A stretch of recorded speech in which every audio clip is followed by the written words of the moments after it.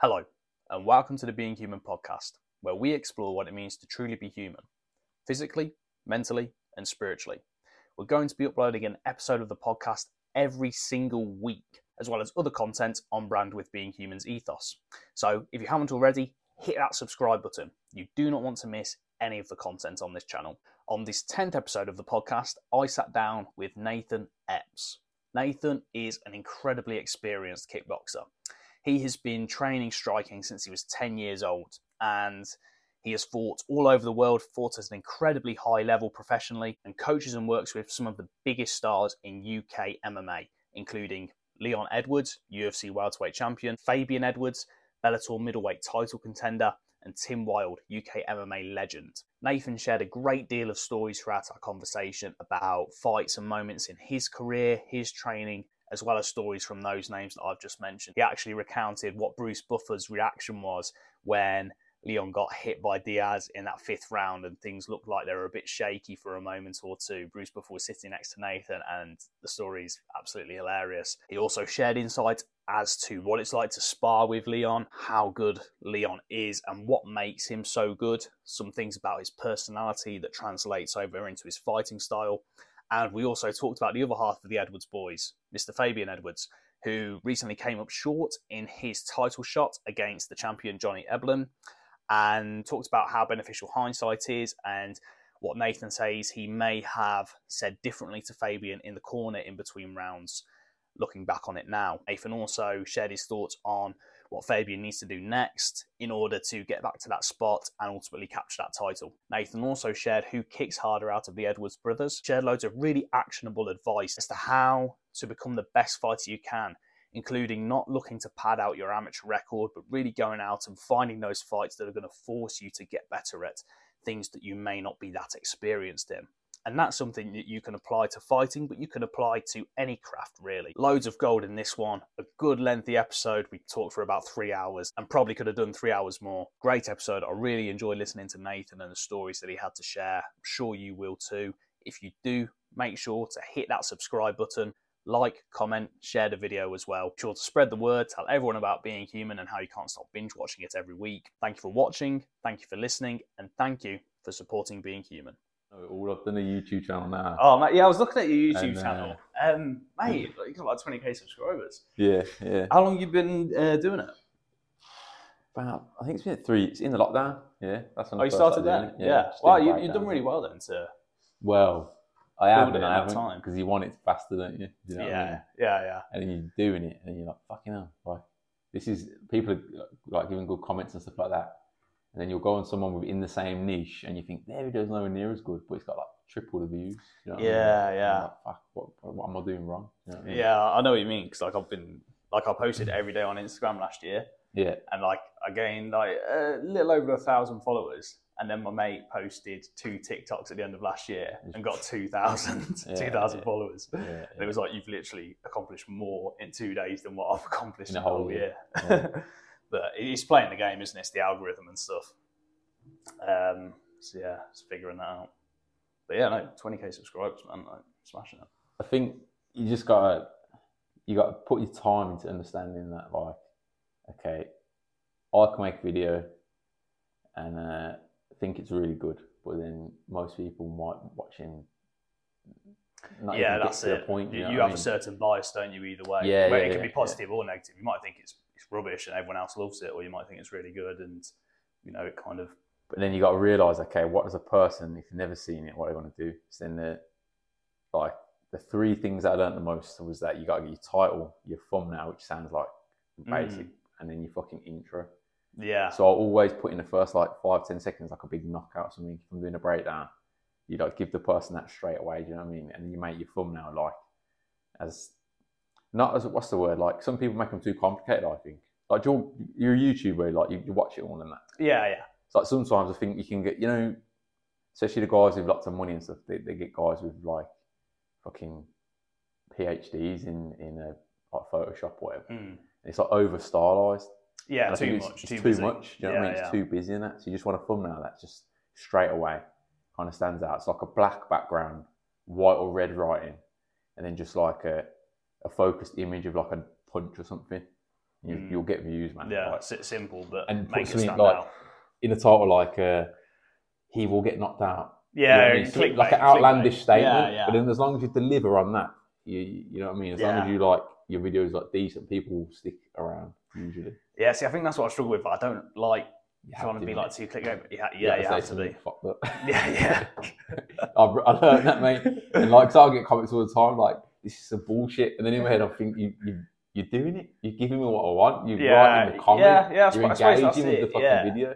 Whether you even watched half of it or not, that's the point. You know what I mean? If you don't care, if you're not feeling nothing, then you're not going to engage. You're just going to skim it past, aren't you? Yeah, it's like the old thing. You wake up, mate. Publicity, isn't it? Exactly. I've got 100 comments, and it's mad. Nothing, fuck, you know. Like at first, you think, Jesus Christ, that's probably not like that's depressing almost. Yeah. You're fucking. What you talking about? You don't know what you're talking about. This, that, and the other. Then you realise, oh no, that's part and parcel of it. You want that. Do you know what I mean? And as long as you're not, I don't think like you're selling out. Do you know what I mean? As long as you're not selling out. No. As long as you don't come on here now like Colby Covington with like. Oh my God! Can you imagine? Yeah. You should come on with like the whole hat or something. Trump. Yeah. Yeah, he takes it to the next level, doesn't he? Yeah, man. We'll speak about that actually. Leon and Colby at some point, and that fight and what's next for Leon.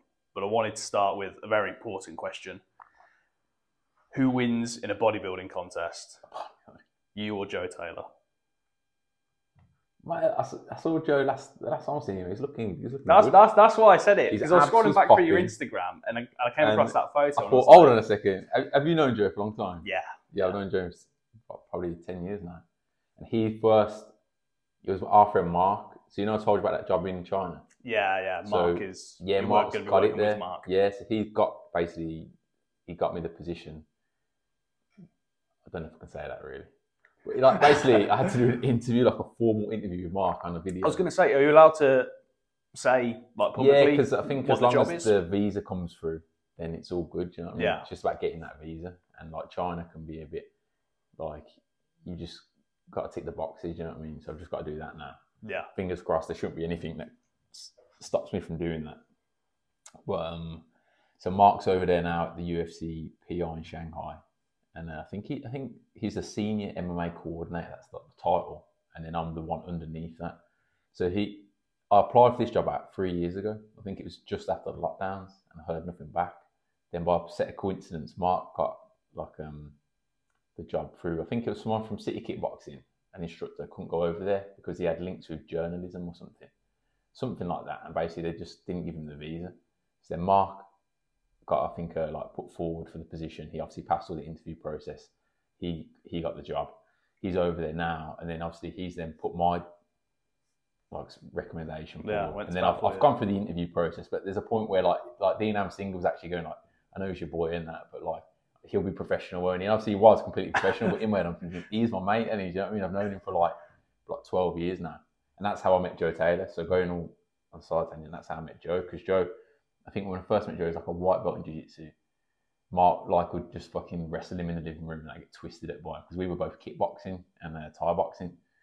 And then one day, like Joe's like good, do you know what I mean? He's got cauliflower ear, he's competing and stuff like that, and he's in really good shape and stuff. Because you know their background, they're just pissheads, you know what I mean? They're just, I mean, Joe talks about all the time.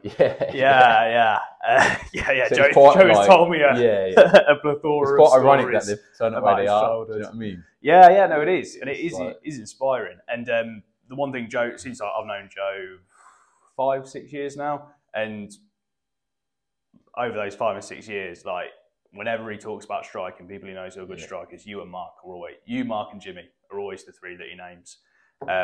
So yeah, he's always got more than good words to say about you guys. And let's go back to the start then. How did you get into Thai boxing? Was it Thai boxing first? Yeah, it was. In terms of striking? I think I was about 16, yeah. But I did boxing first. Okay. I was boxing when I was about... take us right back to the start. When was the first 12. Experience of striking? Yeah, about 10, 11. And then went to the boxing gym. It was you put your subs in a tin on the desk. This little old man in it. At the time, I thought it was the best thing in the world, but in hindsight, the gym was terrible. Like, you would not send your kid there. Had to convince my mum to let me go. She was like, boxing, like that, you can't be doing that. It's bad for you. Blah blah. I was like, man, please. My mates from school are going. You know what I mean? And then you go in there, you put my 50p in. No one taught you. It was a ring. The ring, I can't even describe it. The skipping ropes were electrical wire, like insulator. It was mad. It was mad. And how did they work? Did they work well as the jump rope? Terrible. And I was in the winter and you in the car park. It was on the back of a pub in Erdington. So it was on the back of this pub in Erdington. I'd just go there. And basically, I'd go there, have a laugh with my mates. They had a tiny little weights room. It was all like thrown together. Like one of the bags, I'm pretty sure, was like a potato sack with just some sort of stuffing in it, held up by a seatbelt from my car. Like, I don't know what. Like this gym was mental. You know what I mean? And but at the time, it had like a bit of a vibe. So it had all old posters on the wall. You know, like Costa Sai, who was the man back then. There was Nigel Benn posters. Obviously Ricky Hatton as well. Like talking like early 2000s. So it had a kind of, even though it was a shit gym, it had like a feeling of nostalgia to it. And obviously you watch Rocky movies and stuff like that. It's kind of like, when you were describing it, I was just thinking of the you gym romanticise it, don't you? You think, oh, yeah, this is the best. And then I'll go in there, but then I was no good. I was not little, but like average height, a little bit tubby for like, you know, a kid. I wasn't like athletic or anything really. And we'd just go in there, have a blast and that. But then obviously you start getting to that age when I'm about 12, 13, and he's like, especially in Birmingham, mate, it's a bit rough, you know what I mean? Yeah. I'm not rough, but like, you know, was the area that you grew up in a rough area? It was nice. I grew up in Erdington originally, and then we moved to Sutton when I was in primary school. And it's a nice area, lovely. Parents, good people, nice, good working people. They're from working class backgrounds, but then they've done well. And like going through probably 13, 14, you start like getting into confrontations and stuff. Like people just picking on you or whatever, and then you realise I don't want to get picked on, so I'm just going to stick up for myself a bit. And then trying to figure out the landscape. I never had no brothers or cousins because my family was all from London. And like, all so from all over the place. I kind of felt that way. You know what I mean? So my parents didn't have really necessarily like an understanding of Birmingham or the areas and stuff like that. Do you know what I mean? And then because I had a little sister, but no like siblings or anything. So you're just trying to figure it all out. And then got drawn into like boxing because I just liked that feeling of it. Like go in the gym, you get a good workout. And then any team sport, there's like everyone else in there, do you know what I mean? And if you're not like the star player, you're like, what's the word? Like pushed to the side a little bit, do you know what I mean? So I always kind of felt like that. I was never like the best at anything. Whereas then you go boxing, and if you get a little pat on the back for something, you're like, oh, this is good. And it was fun as well, do you know what I mean? And I think I dropped out of that when I was about 14 because the gym was shit anyway. And then I think I got a bad sparring incident where I got beaten up in that gym. And I'm pretty sure I remember it. The guy gave me a bloody nose. And then it was funny. There was like, it's an old back of an old pub. There was this like dark room where people put bicycles, and there was like a urinal in there. But you weren't like supposed to use this urinal. But I went in there because my nose pissed me blood. And I was like letting the blood drip into this like urinal thing. And I could hear the lads laughing about me in the other room. And I was like, fuck that, man. Yeah. So then I found a better boxing club, an amateur one called Tyburn ABC. You know, it was officiated in that. I'm going to go there, get better, and I'm going to come back to this one and beat that kid up. This is a cool origin story. A little mission, side mission. I was quite a private kid as well in many ways. So I never told anyone at school really. So like when the lads that was like originally went there, we've kind of dropped off and stuff like that as is normal. Like you just go to the boxing gym, but they weren't like getting obsessed with it. They just thought it was a little bit of a laugh. Wouldn't go for another month. Whereas I was like, okay, no, I want to get quite good at this now. Like I could see value in it. Do you know what I mean? So then I went to the Tyburn gym, and then it was like the role reversal. Like the first session in there, I walk in there, you walk up the stairs, the guy's like, right, get your skipping rope. Everyone's lined up in front of a mirror. I couldn't skip. So then they're going like, right, skipping 20 minutes. I'm looking around, I can't skip, you know what I mean? And then all the lads are just cracking on, and they've all got like steely faces. And I mean, fuck, this is like the next level now. Now I feel like I'm getting bullied, but not proper. All the lads just look at you like a div, do you know what I mean? So I think the guy goes, hold the rope in one hand like that and just throw it around, get a rhythm and stuff. I'm so embarrassed. I mean, everyone else is skipping away, bouncing properly and that. And I can't even do one-handed rope. Do you know what I mean? So I stuck that out for about 2 or 3 months. And then one of the lads, he came over with me from school. He was better than me. And I felt like he was getting a lot of like one-to-one time. Whereas the lads, amongst the circuit of how they ran the gym, you do like rotations in the bag. And then if they felt like you were like half decent, you get put in the ring to do some sparring or like get some one-on-one pad work. I kept getting stuck with no offense him, like a just geriatric old man. Like he just didn't know anything. He was just old geezer, just like barely hold the pads up. thought, this is shit, do you know what I mean? And then I felt like my mate and the other lads were getting better ahead of me then. And I thought, this is terrible. So I'd done that for a few months. My side mission abandoned. I thought, I can't even abandon the side mission. I abandoned it. I was hoping it was going to be like a Karate Kid. Well, it was, but many years later. So okay. Like many years later, but like not intentionally. So then I started like just, I don't know, smoking weed and hanging out with my mates and normal stuff. Then I thought, fuck all the sports stuff. I'm just going to hang out with my mates, you know what I mean, have a laugh and stuff like that. Not being anything outrageous, but just getting up to mischief really. And then I think one day I was walking through, Sutton Town Centre. I was about 16, and some random kid, comes up to me with a fly for Thai boxing, and that's how random it was. And I held it, and he goes, "It's a free lesson. Your first lesson's free." I was like, "What? Free?" I thought, "Go on then. I'll do that. I'll sign up to that." The other lads I was with weren't interested. They were like, "Fuck that. Like, whatever. Why would you want to do that?" So I went in the first free lesson, and I think I was drifting as well. So I'd like not had any sort of direction. I'd left school. I kind of got kicked out of school for like not really attending lessons and stuff like that. Once you pass your GCSEs, you know what I mean? It's all kind of like voluntary really. It's like sixth form and stuff, isn't it? It's like there's not really as much pressure to go. It's like if you want to do it or you don't kind of thing. Yeah, you've got to be proactive about it. I was there playing poker in the rooms, like missing lessons. This is the funniest bit, which is not funny at the time, it's very stressful, but the art teacher thought I broke my leg. I'd come in after 6 weeks and not going to any of the lessons. And because he was so relaxed, I knew I wouldn't really get into trouble for it, which was the problem. Because then when I went into him, he was like, "Mate," he's like, "I thought you broke your leg. Like, what have you been doing?" And I was like, "I've just not been coming." And then he was like, for 6 weeks. Literally, mate. And then there's a few conversations between the teachers, and they decided to like, you need to go. Then, funnily enough, I took a test. I think it was for a psychology test, and because that was one of the subjects we was doing, and I got the highest mark in the class. So when you said that, I thought you meant they made you take a psychological I think I was doing exam. art, psychology, and I can't remember what the other subject was. It might have been media studies or something like that. Again, just random shit. I was just like, I just need to find something that my parents are going to get off my back and just tick over. Really, I was just playing with my mates all the time. Yeah. That's what and this was A-levels, A-level time. Yeah. I was 16 then, yeah. I think I ended up getting to a carpentry apprenticeship and just doing some construction work. So basically, long story, I had no like direction really. And I was just hanging around with my mates, just trying to figure out like, what do I actually want to do? I have no idea. And then you listen to your mates and they're like, yeah, what we'll do is we'll hustle car parts or something cool. Like, I don't know, I know a guy that can do this and that'll make us some money. Or like, we'll do night shifts at Asda. And that was a great idea at the time. I was like, yeah, night shifts at Asda, and then we can do this all day. It'll be cool. Really, it's fucking idiot. You know what I mean?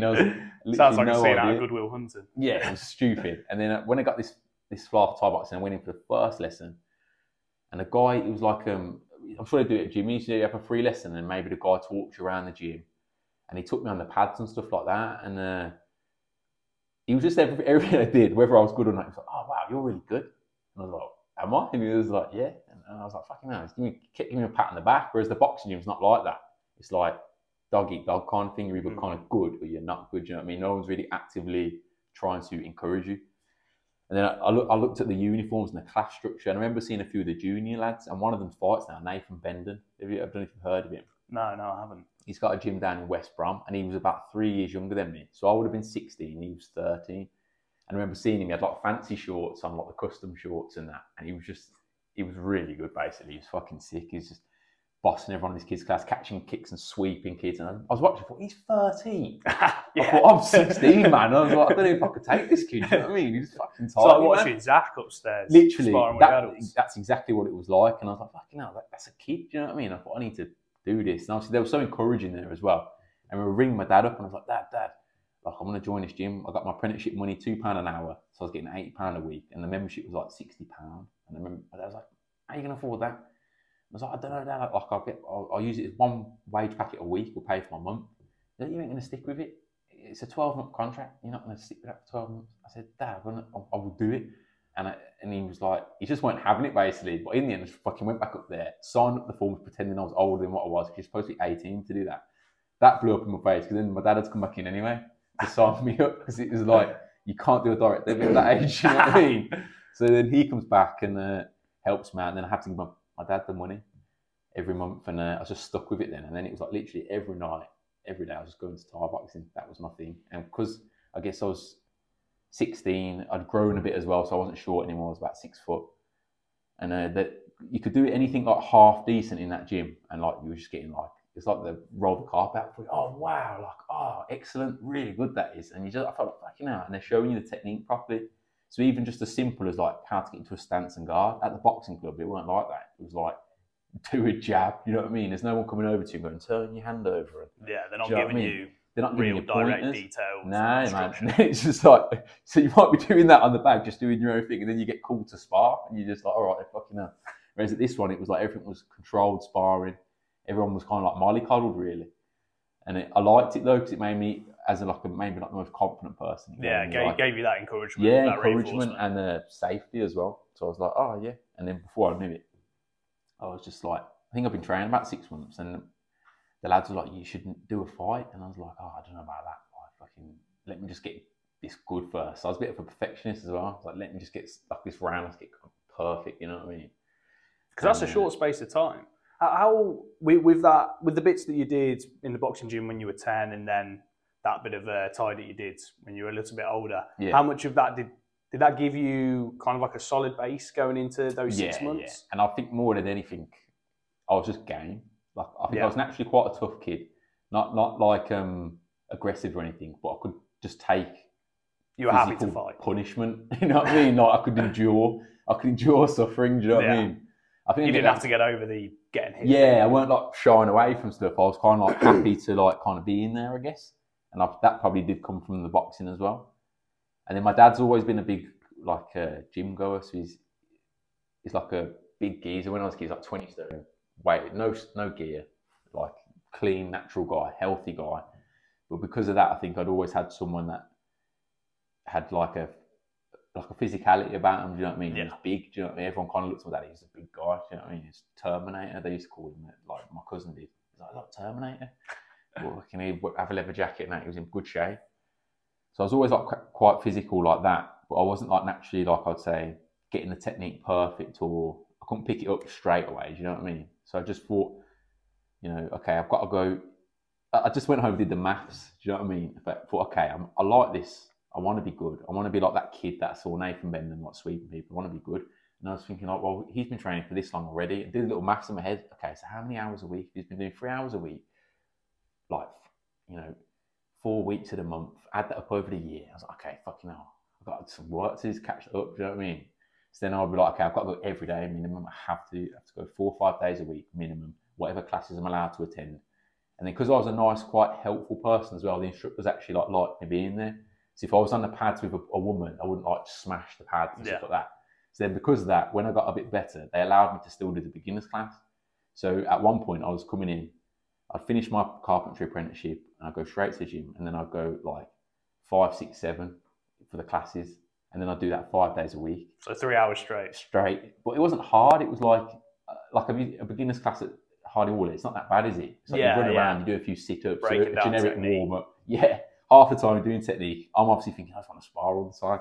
But then like, you know, I was happy to do the technique and then do that the next class, you know what I mean? So it wasn't like massively intense, not like Thailand where you get flogged, you know what I mean? So it was quite easy. I wasn't like getting run down. But then in the hindsight, I was very, very much able to pick up all the technique that way.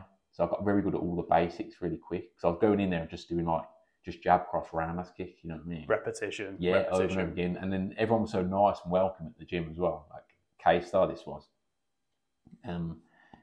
Like it just enabled me to stay there. Go in there, it felt like a home. You know, go from my gym, from my work even, straight to the gym. And I wasn't like, oh, gym tonight. I loved it. I couldn't wait to go, do you know what I mean? I'd go there, stay there 2-3 hours. Then on a Saturday morning, I'd make sure to go there. And even then when I was getting like lagging out my head on a Friday and Saturday night, I would still go to the gym. I'd still go to the football on a Saturday afternoon, but I'd go to the gym in the morning. So sometimes I'd go do my morning Thai boxing and then go straight to a Villa game. That's how, like, I knew I had to get my training. There was no excuse to miss it, you know what I mean? I thought everything else kind of became like a side thing, just so I could go to the gym. It's like, as long as I go to work, my dad's going to be cool with me. I'm still going to be able to live at home and stuff like that, but I'm just going to be able to go to the gym. And obviously supporting that, got a little bit of money. And obviously, the older you start getting though, it's quite like a childish mindset, because it's like, okay, what I'm earning for an apprenticeship isn't good. It's not a lot of money. And then I'm spending all my time in here.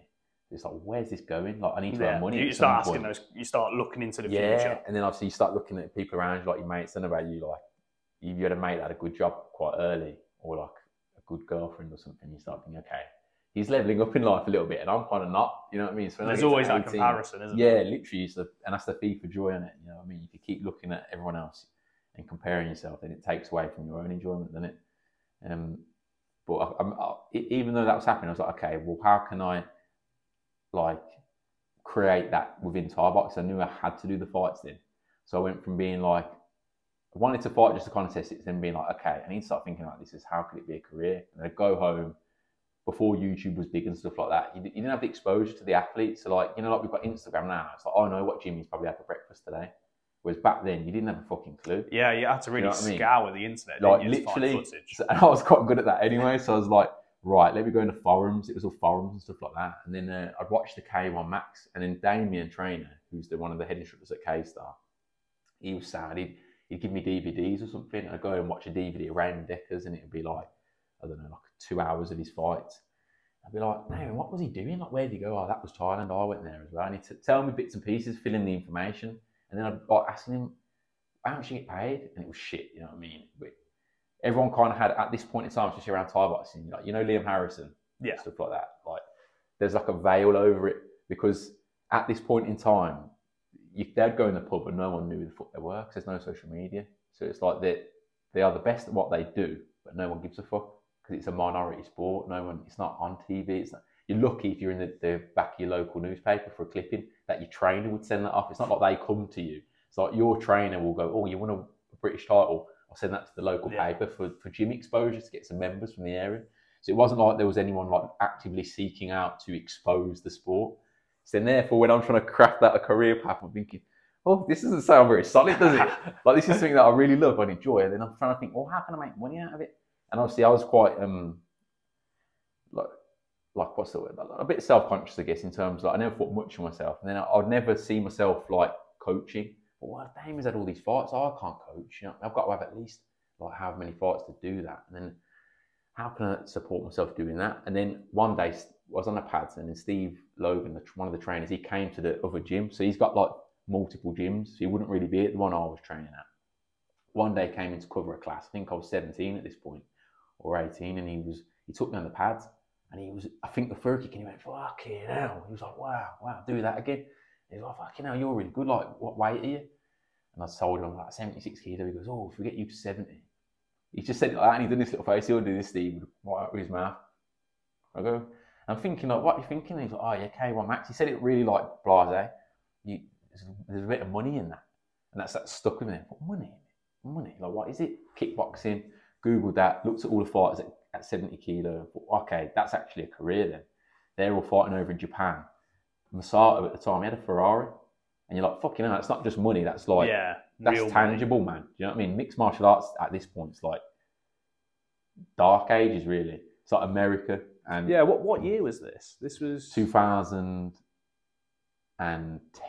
or 9, 8 or no, maybe even 2008, yeah. So UTC wasn't even open. That opened in 2010, I think. So all of this is happening. I think I started 2006. Those first couple of years, like, you know, I had an amateur fight here, amateur fight there. And how did your first fight go, by the way? I lost. Yeah. Complete stitch up as well. But it was quite funny. Like, that was a mad experience as well. Like, my dad, he's been to 2 fights, two of my amateur fights. I think it was fight number 1, fight number 3, lost them both. He's never been to one ever since. And it was funny. So we go to this venue. Never since then, just those two. And first one, so we go out there now. We go to this show. I think it was Warrington. My dad, we'd gone to rugby matches when we was kids, because I played rugby on a Sunday to get out going to church when I was like 8 or 9. So that became part of like mine and my dad's bonding thing. Like every Sunday we'd go to these rugby matches for the local team. So it was kind of like doing that again. So he was like, right, I'm doing this kickboxing fight. Dad, he's like, okay, amateur rules and stuff. He's like, okay. He didn't think much of it all. He thought what I was doing was stupid anyway.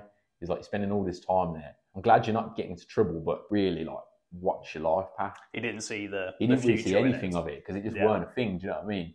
So we've gone up to this, and then it was funny. Like, because I was at another gym out of the main K-Star. I was at a smaller version of K-Star, basically. And there'd been a bit of like a changeover. So the main instructor, Henry Clemson, he'd left. He was my first instructor within that's Leon's main striking coach now. He was my main coach when I first started, and then he'd left once I'd been about a year in. So then coming up for my first fight, there's another instructor, a new guy, but he honestly, mate, like, don't want to name names and that, but he was a bit of a clown, you know what I mean? He was a nice guy, but he was like, in hindsight, he wasn't a Thai boxing instructor. He ended up working in a prison and all sorts of things. Like, okay, so just kind of like local jobs and stuff. Tough guy. Yeah, he's a nice geezer in that. I don't think it was that he was a tough guy. I think he had a couple of fights, and then like that, the opportunity to have a job there kind of fell into his lap, and he just took it. And then he was using the job just kind of like as, oh, this is an easy job. He wasn't like enthusiastic really about coaching. So it was like leading up to my first fight, I had all this changeover instructor. And then he told me the wrong time. So he goes, yeah, get to the venue for this time. So me and my dad drive up to Warrington. We get there at like, I think it was 11:30 we get there for this 12 o'clock thing, like what I'd been told. So we're there, and we're like, no one's there. Another hour goes by. But how funny is this as well? One of the other guys from this small gym, there's me and this one of the guys fighting on this show. He comes up, and he got there early as well. And he's like, is Scott coming? We're like, nah. So we're like, wait for Steve. And then I text Steve, or I think he texts Steve. Steve goes, we ain't getting there until I think 4 or 5 p.m. So I look at my dad, and I'm like, what do we do? My dad's like, oh, what do we do now? We're in a leisure centre, you know, it's like a swimming baths and that. There's nothing to eat, sausage rolls and that, you know what I mean? Yeah. Oh, fucking hell. Then he goes, we're going to go to the pub for some food. Do you want to come? And I was like, nah, I think I'll stay here. I'll stay here with my dad.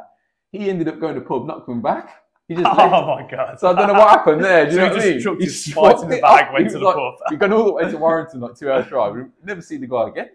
So I'm sat there and I'm thinking, fucking hell. So Steve eventually comes. So it's been like a long day, and I'm obviously a bit nervous as well, because I've never done it before. And then a few of the lads from the other case, so the main one, the Perry Bar one, they all turn up in their like entourage. But because I didn't know them, I didn't have anyone to sit with, do you know what I mean? So I was kind of in my own thoughts with my dad. But Dad obviously doesn't know anything about stand-up sports. He's just saying like the wrong stuff all the time. He's like, what are you going to do in that? Like, I'm like, no, Dad. I was hoping you'd tell me. You know what I mean? I was just going to get in there, do you know what I mean? And then, so long story short, I ended up fighting the main event of this show. It's my first fight. The guy I'm fighting, I was 75 kilogram on the day weighing. There was a bit of a shuffle around with the matchups. The guy was 85 kilo, but he wasn't big, and he'd had 14 fights already from the local club. He was like he was on the poster, and I'm thinking, fucking hell, this so you've been set up, mad. Yeah. Like, I don't know what's going on here. And then Steve, like, I don't know what he was thinking, but he just kind of let me go ahead with it. One of the main lads that I'd also been like, I guess like a bit of a rivalry with from the Perry Bar Club, we'd done an inter club together. So my K-Star fought against his K-Star, but in a no decision bout, and he kicked the shit out of me basically. This lad did. So I had a bit of a beer in my bonnet. I thought, it's the same weight as me and stuff like that. And I thought, fucking hell, like, I don't want to lose now. And then he fought, and he won by head kick knockouts. Then I'm just like, I felt extra pressure then. I thought, I want everyone to think I'm good as well. So then I ended up fighting the last fight of the night. We're waiting there from like 11:30. It's now 9:30 at night. I end up forgetting my gum shield. So then we have to do a boil and bite in the leisure centre swimming bath cafe or whatever it is. Literally, I've got all my stuff on and that. And then they go, where's your gum shield? And I go, oh, fuck. We have to go and do this really quick. Luckily, Steve had one. Put it in. After the fight and stuff like that. It was I don't know if you've ever fought before. Not striking, no. Is it just a blur? What have you done? Like, done grappling? Grappling. I'm a grappler. So your first grappling match, did you feel that like, what's happening? No, because I think grappling is a bit different in the sense that I suppose I was fairly experienced for my category when I did my first match, because I kind of really got into it over COVID, so I had a lot of training before I went into my first match, so I felt quite prepared. As a white belt? I did, I did lose it, so obviously wasn't the most prepared, but in the same boat then, mate. yeah. Lost the day, you know what I mean? Yeah, but and I actually did then win my second and lose my third. So there you go. That's how I went. That's my career. Good pattern. But yeah, I do think grappling is a bit different anyway, because obviously it's obviously, you know, high impact, fast paced and everything, but it is different to striking in that striking it can be over, you're out unconscious in a split second. So I do think it is a bit different in that sense. I think though, my first striking one, you're not really, that can happen, but you're not even really aware of it. You're so like naive to the whole thing. You just think, and you're obviously just full of beans when you think, well, that's not going to happen to me. You think it wasn't more to do with like the actual nature of it. It was just your first competitive experience. In front of a crowd and stuff like that. I think that was the main thing. I think when there's other people watching you and stuff, and you don't know like who the opponent is, no matter what sport you're doing, that's like and obviously the pressure of yourself. You're like, oh, I don't want to get embarrassed here. It's not so much even like losing or getting knocked out or even like getting submitted. I think it's just like, oh, fucking hell, I don't want to look like a sausage edge. It's like the external. That's what it is. Think. That's what, have you heard like Conor McGregor describe it as like, it's all smoke and mirrors. You know what I mean? As much as that guy says a lot of nonsense, he does say some sense as well. And that was the one thing that I feel like I've heard him say where I was like, yeah, that's very true. And Israel Adesanya said the same thing. I spent a bit of time with him in China, and the main thing you pick up from him is all that aspects of it, like the psychological, like how to deal with the cameras and the spectacle of it all, and just remembering that this is just the same thing of what you would do in the gym, just a bit different. The grappling, there's a little extra intensity and a little bit of bite to it, but that's not what gets you. I think it's everything else that gets you. Yeah, that's it. It's all the circumstances around you, isn't it? Yeah, like the waiting around and stuff like that. Yeah. And grappling, I've not done a grappling, but I've heard it's notorious for being there like entire day. Yeah, you get there. So some comps, it might say on the the piece of paper or the email you get through, you're on at 10, and then you could be on at 9, 2. Yeah. So it is very unpredictable, and you usually go there in a group, and someone's on early in the morning, someone's on last. So yeah, it is a full day affair. When do I get ready? Yeah. When do I feel warm? And I think that's with like any event, that's the hard bit. Like, so my first one, I'm naive to it all. I get in there. Obviously, I know the guys. I can tell the guys' experience of that. I see them on the posters and stuff, and I think, okay. But I was so like determined, I guess. And because the other lad from my gym had won by head kick, I was like, I'm not getting mugged off here. So I got in there, and to be fair, I was good. In hindsight, I don't think I realised that I was good. You don't ever think you're good because you're always looking ahead, aren't you? Yeah. And you're looking at like, I don't know, like the best who's the best in the grappling at the time for you at your weight? Did you have anyone that you look at and think? No, it's not at that point. I mean, now, obviously all the guys at ADCC, but I've got to be honest, when I first started competing, I wasn't even kind of looking at them. So I kind of only had the people in my gym to compare myself to. There's still a guy though, isn't there? Yeah. And like gymming, mate. You know what I mean? Exactly. And all the guys my weight, because like I said, I started training seriously in COVID. Yeah. So I was training with all the guys that were still training because they were fighting. They'd already had amateur fights. So I was thrown in the deep end. You remember like Jack Henshaw, like Josh Hamilton, Kieran Ford when he was training, all those guys that were preparing for amateur fights. The standard was high, right? Yeah, exactly. The standard was high, and I was just getting smashed every session because I was there really as a hobbyist that then kind of ended up taking it more seriously afterwards. So yeah, when I went into the first competition, everyone was telling me, "Yeah, you'll smash it at white belt. You'll smash it." I was thinking, yeah, I feel like I will, because I feel like I was aware that the standard was very high, but at the same time, I hadn't had many rounds where I was actually attacking people and dominating because I was just on the defense the whole time. So I can appreciate what that's like, where you don't really know from experience how good you are if you're always comparing yourself to a high standard. The high guy. So I was doing that from the get-go. And then I was in there and I was like, it was all just a blur. So I remember doing all right in the first round and that, and thinking like, oh, that was all right. But then you get hit with a shot and it's like a surreal moment. I'm like, oh, he's trying to hurt me here. And then you kind of realise, oh shit, I'm actually in a fight here. And you get a bit of gusto, then you have a go. Then you get tired a little bit. You think, okay, I need to step off a bit now. And it's just this back and forth. But I remember when it really showed off was, I think it was the last rounds. The first 2 rounds, I think I won the first round. And then the second round, he won, but it was a bit close. And then the third round, I was a bit tired and he schooled me then. And he was like showboating me and stuff. I was experienced. And that was when I stepped out after and I was a bit embarrassed, but I was like happy that I'd done the distance. And then we drove home, me and my dad. And my dad was like, well, you came second, mate. Pat on the back and that. It's like, second, mate. There's only 2 of us in there. You wanker. I remember that. Did he say it in like a sarcastic way? Yeah, of course. That's my dad. You know what I mean?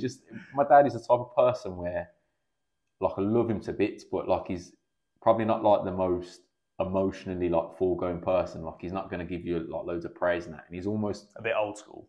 Old school, but always thinking about like negatives as well. In terms of if he'll think of a problem, which is a good thing because he don't want to go into anything blind. What happens if this happens though? Or like, you know, if I said to him, I'd like, oh, I've got this opportunity to coach at this gym. You got insurance, mate. You know what I mean? Make sure you got insurance. Yeah. And that's my dad. You know what I mean? I'm like, oh, you can't be happy for me. You're not bringing something bullshit like that. Even though he's right with what he's saying. Do you know what I mean? So like, he just said a little comment. We drive home and that. I can't tell if he's proud of me or what, but I remember thinking, oh, well, I can't leave it at that now. got to do another one. Do you know what I mean? I've got a minimum do another one and get a win. And that was kind of that little slippery slope. But then going back to obviously this mad tangent that we've gone on, when I was thinking about career and money, whilst like nothing else in my life seemed to fall into place work-wise or feeling like I was doing anything that felt like fulfilling, I was like, I really enjoy doing this. And then how could I carve a career? So then going back to that K1 thing, all the fights in Japan and the kickboxing side of it, because everyone at the time, especially in the UK, they weren't doing like K1 style. That's really popular now. Whereas at the time, it was like Japan and that was it. It was like you do Thai boxing to eventually just switch a rule set and be a kickboxer. There weren't shows that were promoting kickboxing fights. Because it was, I'm guessing, like most of the comps then were like traditional American kickboxing. With the trousers. Yeah, and you didn't kick the legs. Yeah, and it's just shit. Do you know what I mean? Like, it just does not translate. Big foot pads and stuff. Big foot pads. Most of the guys will throw like 3 or 4 roundhouse kicks straight away, like flicky ones, to get that out of the way. And then they basically do sloppy boxing then. It's not really like what you'd see now, do you know what I mean? That's why a lot of the guys that come from those kickboxing backgrounds, they don't really do that well in mixed martial arts. Because the Thai boxing is all about just like power. There's obviously more weapons.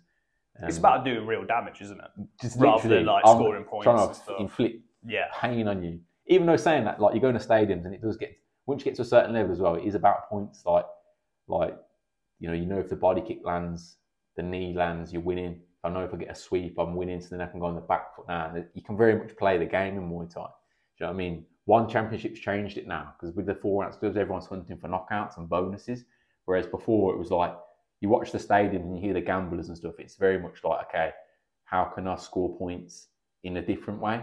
I'm still trying to inflict pain and damage, but like the points element is very much an important part of it. Because they score the sweeps very highly, don't they? Body kicks is probably the highest scoring technique. As much as there'll be people that disagree with me with that, because it's supposed to be scored upon effect. But Tony Mars, who's one of the better guys in Muay Thai, who's done all the judging seminars, he kind of teaches people how to judge and stuff, or he did anyway. I'm not sure if he's still doing it anymore. And he's produced a lot of like the guys in the Midlands, like Dean James, and quite a few fighters back in the day, really good. He would say that like it's deemed to be more effective. So the body kick, especially to land it like flush on the body when someone's blocking and stuff, is really difficult. So it requires a lot of skill. So if my punch lands and then you body kick me, the body kick's winning.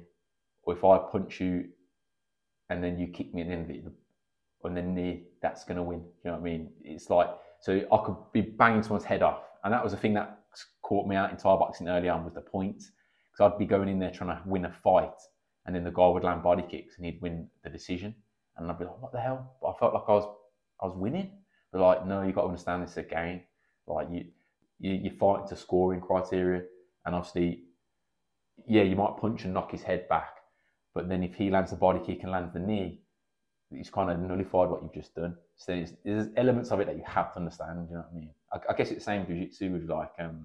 points and sub attempts. Yeah, it's a sport at the end of the day. And that's sport Muay Thai. It takes away from it's no longer just the end goal of knocking someone out or submitting someone. It's, well, that might actually come to fruition. Yeah. So how do I win under the score? Under the rule rules. set. Yeah, and obviously with the gambling in Thai boxing, so like such a big part of it. Like if you go to the Thailand gym now as a Westerner, you go there, you pay your money, happy days, mate. They're going to treat you like a king. You pay your money. Do you know what I mean? If you tell them like, right, I want to fight for your gym, and they'll sponsor you, wow, your life's going to change forever. Not probably for the better either, because now all of a sudden it's like, oh right, you want to fight properly? Then okay, now we're going to train you properly. Now we're not going to like give you a walk between rounds. We're not going to fucking flog you, because we want to make sure that we're not going to put our money on someone that's going to lose. Do you know what I mean? So you'll see like two sides of Thailand where it's like all smiles and happy, but then you'll see like, okay, if you want to fight and do it properly, then all of a sudden the gym will treat you like you're a workhorse. You're an investment, aren't you? You're an investment. You're like, you know what they do at the horses when they lose races or they put them down? Do you know what I mean? Yeah. It's kind of like how the mindset is over there. Do you know what I mean? It's like, right, you're going to fight for us, you're going to train for free, and but we're now going to make money off you competing regularly, and then we're going to put bets on you with the other gym, and that's how we make money off of you. So it's like, we can't have you going in there and like quitting. So you've got to go out there and fight. You know what I mean? So there's very much, especially if you are good as well, and you've got the potential to maybe fight at a high level, they're going to treat you that way, and you'll become a product. You know what I mean? Like you're there to. It's all money at the end of the day. You're there to make ends meet for people. And that's it. It's not just you. It's there's other financial interests and other interests in you as well. So that's where you see guys that go to Thailand, they level up a lot as well, because obviously they're getting that level of training. So when I was in Australia, there was a gym affiliation. It was called Sanctuary's gym. Unfortunately, Sanctuary, I think he killed himself. Like, he had some demons, man. But like, his gym was notorious. It was the toughest gym in Thailand at the time. It's like 2013, because like foreigners would go, they wouldn't last more than like a week, because it was like there's pigs in the gym. Wild animals, like, you know, like not wild animals, but domesticated animals like pigs and chickens and stuff. Oh, literally roaming around in the gym. Like it's concrete floor, you know what I mean? So you're getting blisters left, right, and centre. It's old school, like the conditions aren't great, but if you train there for long enough, and like you can get over the trainers saying that you're shit for like 2 weeks and just like telling you you're rubbish despite trying to like get everything out of you, then they'll know then, okay, you're worth our time and investment, and then they'll start like bring you up. Do you know what I mean? So it's kind of like the military. They just put you through hell just to see if you can survive it. Yeah, and that's the reality of fighting as well. Like, you know, fighting is about like you know, sometimes you see guys in the mixed martial arts and they've had their records and stuff like that, and like it might look good to begin with. It's like, oh, he's 10-0 or he's 8-0, but if he's fighting guys that are like 1-0 or like 2-0 or like 1-1, and he's 6-0 and he's fighting a guy that's 1-1. It's not really doing you any favours. And long term, you're not doing the gym any favours, because we need to see, is this guy going to quit? Is he going to take a loss and then decide he's just going to grab his mates and go to piss now? You know what I mean? Can he handle that? Can his ego handle that? Is the guy going to get hit with a shot and then be like, whoa, I've never been hit like that before, and just buckle? Or like, you know, you see a guy get put in an arm bar and it's not really on? Or a rear naked choke and he taps. Like, you need to see that. So like the amateur process for me, like my fighter Wes Tully, I've matched him like Thai style, because he wants to go pro. It's different if he doesn't. You know, if you're just a hobbyist, okay, it's fair enough. Just, you know, win a little title, match you very safely in terms of like, I'm never going to go that route because you're not got those ambitions. If you there's no reason to. There's no reason to. You just want experience. Just have a go. Don't think about it like that. But then if you're telling me you want to be in the UFC, okay, we've got to look at those guys now. How are you going to get there? So your amateur career needs to be like, you need to find the holes. So if Wes wins one, like by like a knockout or something, it's like, okay, can he defend a takedown then? I'm going to try and match him if I can, if it's possible, against a guy that's a jiu-jitsu guy or strong wrestler. Why? Because we need to see now what you need to come back in the gym and work on. You've got to run all the experiments. You've got to run it, yeah, exactly, as safely as possible. So obviously, whilst they're not getting paid, you don't want them getting concussions, man. So it's like trying to navigate that minefield of like, how can I make sure he's going to be safe and not get like hurt? But I want him to get exposed a bit, and I want him to lose. I remember when it was funny as well. When he was 5-0, he's fighting for 10th planet in Redditch, and James was just a bit of like I like James, but like sometimes his matchmaking's a little bit like sus. It's not even sus. It's like, I don't feel like sometimes there's rhyme or reason to it. It's almost just like, just have a fight. They're the same weight. Kind of, yeah. And that's good and bad, but then sometimes I felt like, okay, he's 5-0 now, and then he had a couple of these like white collar boxing fights and stuff. And obviously, Wes is, you know, he's 18. I'm 5-0 and that wouldn't fight. All right, I kept saying to him, you need to lose. I want you to lose. And he ended up having an amateur Thai boxing fight. That's his first loss. And they did a bit of fuckeries on him. They switched him. He was supposed to fight a guy that was 5-0 in Thai boxing. This is Wes's first Thai boxing fight. And they switched him without telling us, and then he fought a guy at 7-0, but a pro already. Like, he'd already had like quite a few pro fights. He's a really good fighter. Malcolm Jack, his name is. And but then he fought him as an amateur. Yeah, so he just jumped in to take his opponent, his teammate's place, who'd apparently pulled out of injury. But no one told me and Wes. And I'm looking at the guy and I'm thinking, I don't know. I looked at this guy on Instagram. I don't think this is the guy. But then in my head, I was half thinking like, well, it's Wes. He's winning. Do it anyway. And he ends up having like this really good fight, like back and forth. For an amateur fighter, mate, it was really exciting, man. He was with the elbow pads on and stuff, so throwing elbows. Wes never done any of that before, you know what I mean? And then he's getting stuck in there. He's in a clinch at one point, and I remember he was in the clinch, and I heard him, he was right above me, and I heard him get kneed and go like, oh, like, and I knew it hurt him, but then I was like, come on, Wes. And then he went back, do you know what I mean? I was like, oh, that's what I want to see. And he lost the decision. And then, to be fair, it knocked his confidence a bit. And then I just felt like the change in him a little bit. Like, he did lose, and he's like, oh, shit, like, I've lost. Then he lost an amateur mixed martial arts fight, and then it kind of like, you know, it was a bit like ebb and flow then, like he'd win one, lose one. But it's because it was like, like that experiment thing. It's like, we've entered that now, and now you've realised, one, you're not indestructible, and what you were doing before, is not going to get you to the top. Now you're fighting like better caliber of opposition, guys with like more extensive records and bigger backgrounds. Yeah, it's not a cakewalk. Do you know what I mean? You're not just going to be able to go to like your go-to move and get the win if you're in a bit of trouble.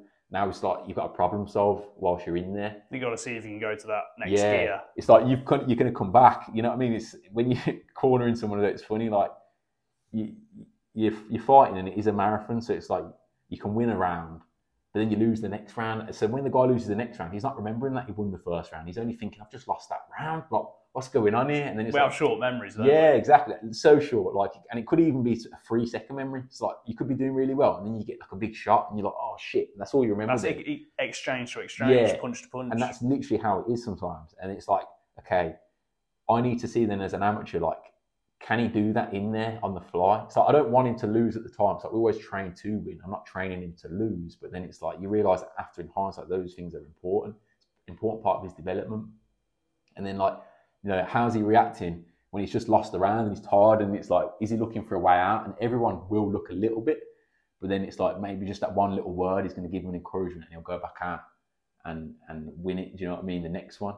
And Thailand is like if you go to Thailand and fight for a gym, that's how it's going to be. It's like you're just going to run that experiment. Like one day you could fight someone that's had like 10 fights or something, or you could even fight like a tuk-tuk driver. That's what the classic, you fight a tuk-tuk driver. If you win a few of them in a row, next thing you know, you fight like a superstar show. It might be outdoor festival, King's birthday, against some guy that's some Thai that's had like 75 wins. That's like the two extremes, and you get fucking. And that can be overnight. Yeah, in the space of a week. Literally, it's like mad. So, but that's why I think more importantly as well, that going to Thailand and doing that brings people on mentally more. So you'll hear a lot of guys that have been there and come back, and they'll say like the number one thing that changed is they get used to the chaos. Like you're fighting all the time. You know, you don't know when you're going to fight. There's no like camp. It's literally just like. Oh, you come back from training one day. Oh, we have pull out you today. You okay? Fight tonight? And you're like, what? And then you're just stressing. You know what I mean? So there's loads of guys that have just been through that have then come back to like a nice like European show or something. Oh, bloody hell. Everything's organised. Oh, this is easy. You're fighting on this day. Fighting this guy. I've even got like a list of what time I'm fighting, and we're sticking to that. You know what I mean? So I think sometimes there's a beauty as well of like encouraging guys to try and get into uncomfortable situations. And like with Wes, I've matched him a bit naughty. Like the ones I think it was last year, yeah. He lost a fight. He fought Chris Morris. He lost 5 rounds, and someone else had pulled out. And 2 weeks later, and it was a title fight. And then I just said to Wes, like, you're doing it. And his reaction straight away was like, yeah. Like he didn't go like, oh, I don't know, man, I've got an injury. And that told me everything. Then it's like he was willing to do it. That says a lot. It's just like he's just game. Do you know what I mean? So obviously, then it's my responsibility to I need to manage that game, so not make sure he's getting hurt. But you know, when you watch a matchup as well, you think you can see the danger. Like if some guys, they might not be technically that good, but they're wild and they've got power, and they're like, oh my god, he's dangerous. Doesn't matter how good you are, he's for 30 seconds, he's a handful. He's probably going to give you a white flash. But there's other guys you watch them, and they might be, you know, like much better record and much more skilled and polished, but they're not as dangerous. Yeah, it's neat and it's like it's quite safe. Yeah, like sometimes predictable. Like, yeah, in a way. The better the guys, like sometimes you see the Thais and they're almost easier to fight because I can see when he's going to kick, so I can block it. Or when I kick and he blocks, it's like a clean connection. It's all a system, isn't it? Yeah, and everyone knows, like you know what I mean. Whereas the dangerous guys are like them, you know, prime Tony Ferguson. Yeah, you don't know what's coming. He's kicking me in the shin, and like what the hell? You know what I mean, it's funny actually. It's like a funny story actually about Forrest Griffin for this UFC China role. He interviewed me and Mark as well, and he said to Mark, apparently, like one of the things he was talking about was like, Forrest Griffin interviewed you for it. Yeah. He's the head of the Vegas branch, and then apparently, like he was asking Mark about like some striking stuff, and he was kind of like, he's very interested. He's a really nice character, and then he goes to Mark. The first time I got kicked in the car, I thought it was an accident. He was like, "That's," he was like, "What the hell?" So that's like where like that early 2000s striking is compared to where it is now. Like now it's all systemized. It was not systemized back then. But that's why sometimes it's like more dangerous, and it's like that. Those guys that are a bit unorthodox, they're a problem. Like you can see a guy that might be like 7-7 with his record, but he's dangerous, man. And it's like they're the guys that I might not want my guy to fight him just purely because of that, and it might not even bring him on that much. That's it. You might not get a whole lot out of it because you're not going to fight someone in the UFC like that. Literally. You know what I mean? You might get sparks because they throw a really hard kick completely naked. You're not used to it. And then all of a sudden you're like, what the fuck? You know what I mean? Yeah. But then on the other end of the spectrum, there might be a guy in my gym, and then it might be like, there might be a guy that only fights well when it's all perfect. And then it's like, okay, you need some chaos, man. You need to fight someone that's like a bit scrappy, and it's not always going to be pretty. Or like find guys in the gym that can do that for him. Because it's like, when we're training for fights, like we're slowly building to that top point. Do you know what I mean? It's like you got time to do it. So at the start, you're open to everything. I'd say you've got a window of about 5 to 6 years to build your habits. You know what I mean? Then first, I think you're very, you like Play-Doh in the first couple of years. It's like you can try one thing and then 3 weeks later, change your style completely and try a different thing. Whereas once you get to like 5 years, you're quite cemented. Like you've got your habits that you'd always go to. That's really interesting. I've never thought about that before. I think that's quite true. Once you get to a certain point, it's very hard to go back and change something. And then you can almost ruin someone then. Like I've had to work with now as like a guy that's working with guys like Jai Herbert or Tim Wild is a really good example. Tim Wild came to me 34. You know what I mean? He's been doing karate 20 years. What can I do to Tim? I can't show him. I did want to ask you about that actually. You know I mean? Tim, yeah. He's a classic one. How do you approach someone like him, entering part of his later parts of his career, how that's different to coaching someone like Wes? Wes is like at that stage where it's like we can not throw the baby out with the bathwater. You don't want to like completely roof it, but he has got that time. It's like if we needed to, we could just strip it right back and go like, right, we just need to go back to basics and like learn how to jab properly or whatever it might be. With Tim, if I start going like, right, we're going to do like, I don't know, like Soviet boxing style now, because that's what I know. That's good for me. Like, that's how I know coaching. I'm just going to fuck him up. Tim's getting sparked out now because he's trying to land like Soviet jabs and he ain't got it in him. It's not in his DNA anymore. It's like you've lost that element of, it's not that you can't teach an old dog new tricks, but it's just going to be much harder. And you do also got to be careful. You're skating a line where it's like, if I do too much like of this thing, is that going to take away from what he already does well? So it's like you got to find new things that, I might need to add something to it. Like he might need to do this, but how much is that going to fuck with what he's already doing? So if I start taking away his best assets, well, what's he going to do then? Do you know what I mean? It's like now essentially, it's like you're turning a black belt into a white belt almost, because he's trying to get him to do something that he's only really been doing for 6 months. Well, yeah, it could be like, you know what I mean? Someone that's a really good top player, good passer, heavy pressure, then saying, I want you to, start playing rubber guard.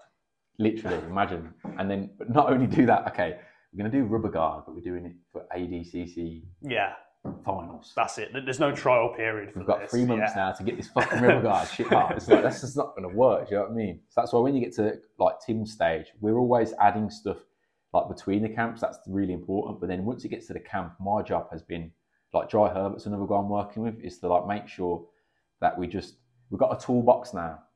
And, you don't need every tool for every job, you know what I mean? So it's like if you're a plumber, you don't always need a screwdriver, you know what I mean? So it's like, why are we practicing that? Just fuck that off, you know what I mean? It's distracting. You just focus now on these 3 things. And like what Tim's had really good success with at the time I've worked with him is we've I think together we worked for the Alfie Davis fight, which I wasn't in the corner for that one. Not saying that it would have changed anything, but that was like a striker matchup. And then he fought Saul Rogers. I was cornered that one. Then he fought Chris Gonzalez, and then his last one was Mark Hamill. All very similar. So he's had like 18 months of similar camps. Then all the things that we did with Saul, they just got better for the next one, and then they got better for the next one. That's why I think he's ended up stopping his last opponent. Because in my opinion, the last opponent was the best one out of the 3, but that's the one he knocked out. And that doesn't always tell that opponent justice. Do you know what I mean? It's just that Tim's had kind of Tim's narrative. He was building momentum with each one. He built it, and then it got to the point where like he got the finish at the right time. Do you know what I mean? But working with Tim has been like a big learning curve for myself as a coach. Because at his age and stuff, I was always like, I don't want to come in now and try and tell him, right, you need to do this or you need to do that. It's like I'll just kind of let him show me, and then if I watch him and then think, we could do this, or like I watch him sparring and think, you did this really well, we should do that more. Do you know what I mean? Like rather than trying to go like, this is a system, do that. Do you know what I mean? We've got a system for like his movement patterns. That was the number one thing I think I helped with him, which is the most basic thing in the world, is understanding why and when he's moving. So there's certain things that he can do to take a takedown away, like with his footwork.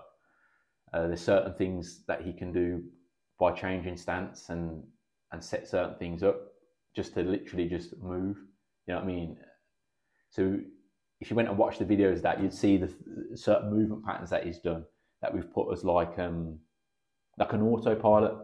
So when you're competing, you want to be able to do things that are like non-cognitive. Do you know what I mean? So it's like, I don't know, for jiu-jitsu, classic example, when you roll a white belt, they don't know how to keep like what you call like sticky hooks with their butterfly guard. Yeah. They just don't engage their legs. They have to think to do that. Whereas you're doing that without thinking about doing it. You're always applying tension. There's a point where it goes from being conscious to subconscious. And that's just an automatic thing. And then sometimes what happens is a coach then forgets that that's a thing. He's like just showing you, so we're in the butterfly guard now. He's not saying that like you need to keep this leg engaged as a white belt because I'm doing that automatically. So there'll be loads of things that he's doing without thinking about doing. So he's only coaching the things that he thinks that you need to coach as a step by step without filling in the gaps of like, you need, in order for that to even work, you have to be doing this. And that's the bit that you have to be doing without thinking about it. So with striking, there's things that you can be doing that without thinking. And the number one thing that beats a guy is when he starts overthinking everything. It's like, so with Tim, we have a few movement patterns that I like him to go through like as a cycle.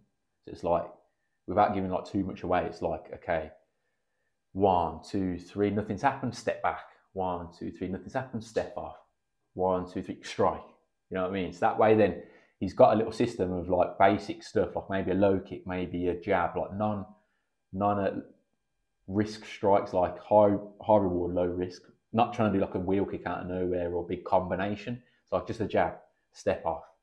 If he's having to overthink or think too much about something, we need to just do something. So a little feint and then move. You know what I mean? And so he always knows where he is. Yeah. And you're fighting then for, rather than fighting for like 15 minutes, you're almost fighting like 3 seconds at a time.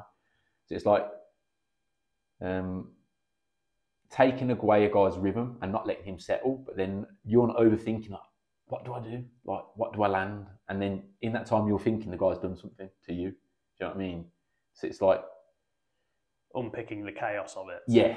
And Tim's really good at it. And because he had good footwork anyway, it's like the things just gel together really well.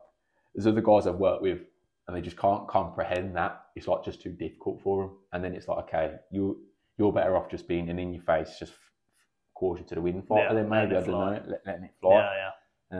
Because if I start trying to tell you, even that, you aren't even going to get to the point where you can do something like that on autopilot. You just think like the capacity, you know what I mean, for whatever reason. So like, you're taking a fighter from scratch, and then first few times you've got a lot of moldability. And they're really important, and that's where like most gyms I think can get it a bit wrong, where the head instructor coaches the fighters, and then he lets the lower grade guy teach the beginners, because the beginners is the boring class to teach, because you're teaching guys in tracky bottoms, you know what I mean, like how to stand up. But really that should have the most attention on it, because that's your foundations for everything. So it's like, if you have a gym, the best coach should teach the beginners, and you can let the fighters get coached by someone almost that's not as good, because they're already doing all the good stuff. The basics good anyway. They're able to fill in the gaps. Yeah, themselves a lot of it, you know. And that can be a helpful process. Well, I found that for me personally. Obviously, it's good having Joe like taking the reins and being the head coach, telling me to do this and do that. But there's certain times where figuring something out for myself is actually more beneficial, because it sticks in your mind more, or you've found it through a way that's more intuitive to you. Because I was laughing with Wesley, it was funny, we were doing a jiu-jitsu class, and then like, the gift wrap. Yeah. I got the gift wrap, man. My gift wrap is like my go-to thing. I get it from Side Control all the time for a back take. So when the guy's on, I bring that arm across that way and then use that to take the back, and you put your shin into their back, step over with the other leg, and you kind of pull them in. Like, once I'd figured that out, I don't know how I figured it out, if anyone showed it me, but for some reason that's stuck. But there's loads of other shit that like I've drilled it and it just does not go in for whatever reason. And then it, like I said to Wesley, like, you got to do it though. We were doing something the other day and it just felt like neither one of us could probably do it or would ever do it. But it's like, you still have to learn it. You still have to just do that class. That's it. For the fact, you know, that someone else may do it to you. Yeah. You need to know it, so someone else is doing it. You're like, oh yeah, I know what this is. And the other thing is, like this. You don't know what's going to stick. So it's like you have to do it because it might stick. Yeah. That might be the thing that changes your game that day. You don't know. So it's almost like you've got to do all this trial and error until you eventually get the game that works best for you. And then obviously there's other things with a good coach. I'm sure Joe will do it for you. Like there might be an area where you purposely just think, oh, I fucking hate doing this. Or like it might be spider guard or something. And then Joe recognises though that for you to set up a certain thing, you fucking need to do that. Yeah. So I'm just going to make you do that now. And you're just going to hate me for it. But that's going to be worth it for you because when you get it, you're going to love it. But you are resisting. Do you know what I mean? So I've got all the lads I work with. There's something that they hate doing. I can just tell, and I feel like okay, some guys that I think that hate doing is not going to help them in the long run. But then there's other guys. It's like you have to do that. It's a non-negotiable. Like for your game to get to the next point, it's like you have to just do that now. Like Wes, for example, I said to him, I said after the Chris Morris fight as well. Like we drove all the way up to fucking Preston. I must have spent about £400 in. They put us in a shit travel lodge, mate. Imagine that. They put us in a travel lodge. I turn up, open my bedsheet, there's blood on the bedsheet. I'm looking at Wes, and I'm like, mate, not the night sleep. I slept in a trackie, mate. I'm like, this is fucking bullshit. Yeah, I've had to do that before. So then I thought the next night, I thought, fuck this, I'm booking. They hadn't even paid for the next night before. I'm like, definitely not booking here. So I paid like £100 for that so we could stay in like a better hotel. But obviously all the petrol money and stuff like that, missed work for about 2 days. And then he just got wrestled for like 5 rounds. Like Chris Morris just schooled him. Like I thought Wes did a really good job when I saw a lot of things because he didn't quit. Because there was loads of times where like it was that Khabib system, like just chain wrestling. Yeah. And then he kept getting to like a body triangle on the back on Wes, and that's a position where if you just want to give it up, you can give a joke up quite easily. And there's one point where I'm pretty sure Chris was quite good under his chin, and Wes is fuck you, I'm not giving that up. Do you know what I mean? So he went through his 5 rounds, and even to the point where going out for the last round, I says to him, "You lost, mate. You're probably not going to knock this kid out neither, but just suck it up for me and just lose this round, please. Like just go out there and just survive. Just do not give up." Do you know what I mean? So we could go back to the drawing board after. It was like we knew that I couldn't tell him anything in the minute between the round that's going to change the course of his fight. You didn't give him the Dave Lavelle Rocky speech. Oh, there was not. I knew it wasn't happening, mate. I looked at him and I said to him, mate, I said, she's losing anyway. I said, you might as well throw a few crazy things. Like, if you get the head kick, you get the head kick, mate. But like, this is beyond your means today. So we'll just lose this one. We'll go back. And but then after that, I said, look, man, he hadn't been wrestling. He hadn't really been wrestling for about 2 years, and he was still fighting. You know what I mean? He's fighting Chris Morris, who's like 11-2, like a legit, really good, one of the best fighters in the UK by far at the minute. I think he's turning pro soon. I've really, really rated him from watching that fight because he's composed as well. And another thing about him, why I'm so impressed with him, is that he lost by knockout to Dennis Frimpong. I don't know if you heard of Frimpong. No. A loudmouth Irish guy, but he's funny. He's on Octagon, and they've done like an Ultimate Fighter series, but he's on that.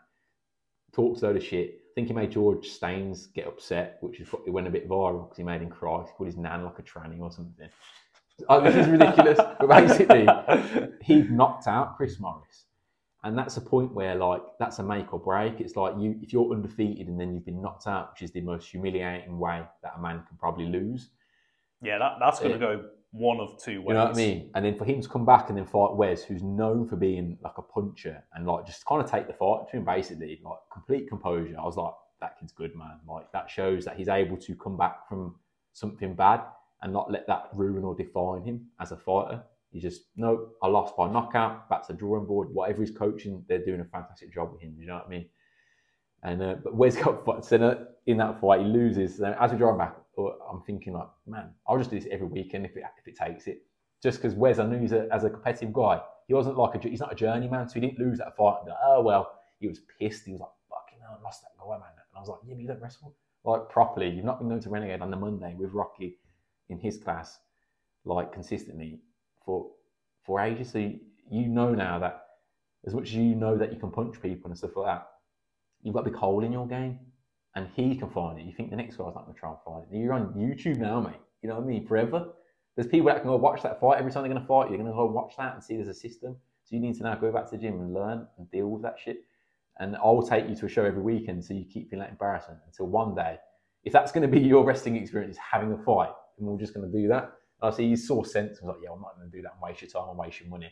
So I'll go to the gym on the Mondays. And then his last fight, because he'd lost the Chris Morris one, he was so much more composed and he's in the same positions, fighting the hands, like the same wrestling sequences. And this time he was able to get through it. Do you know what I mean?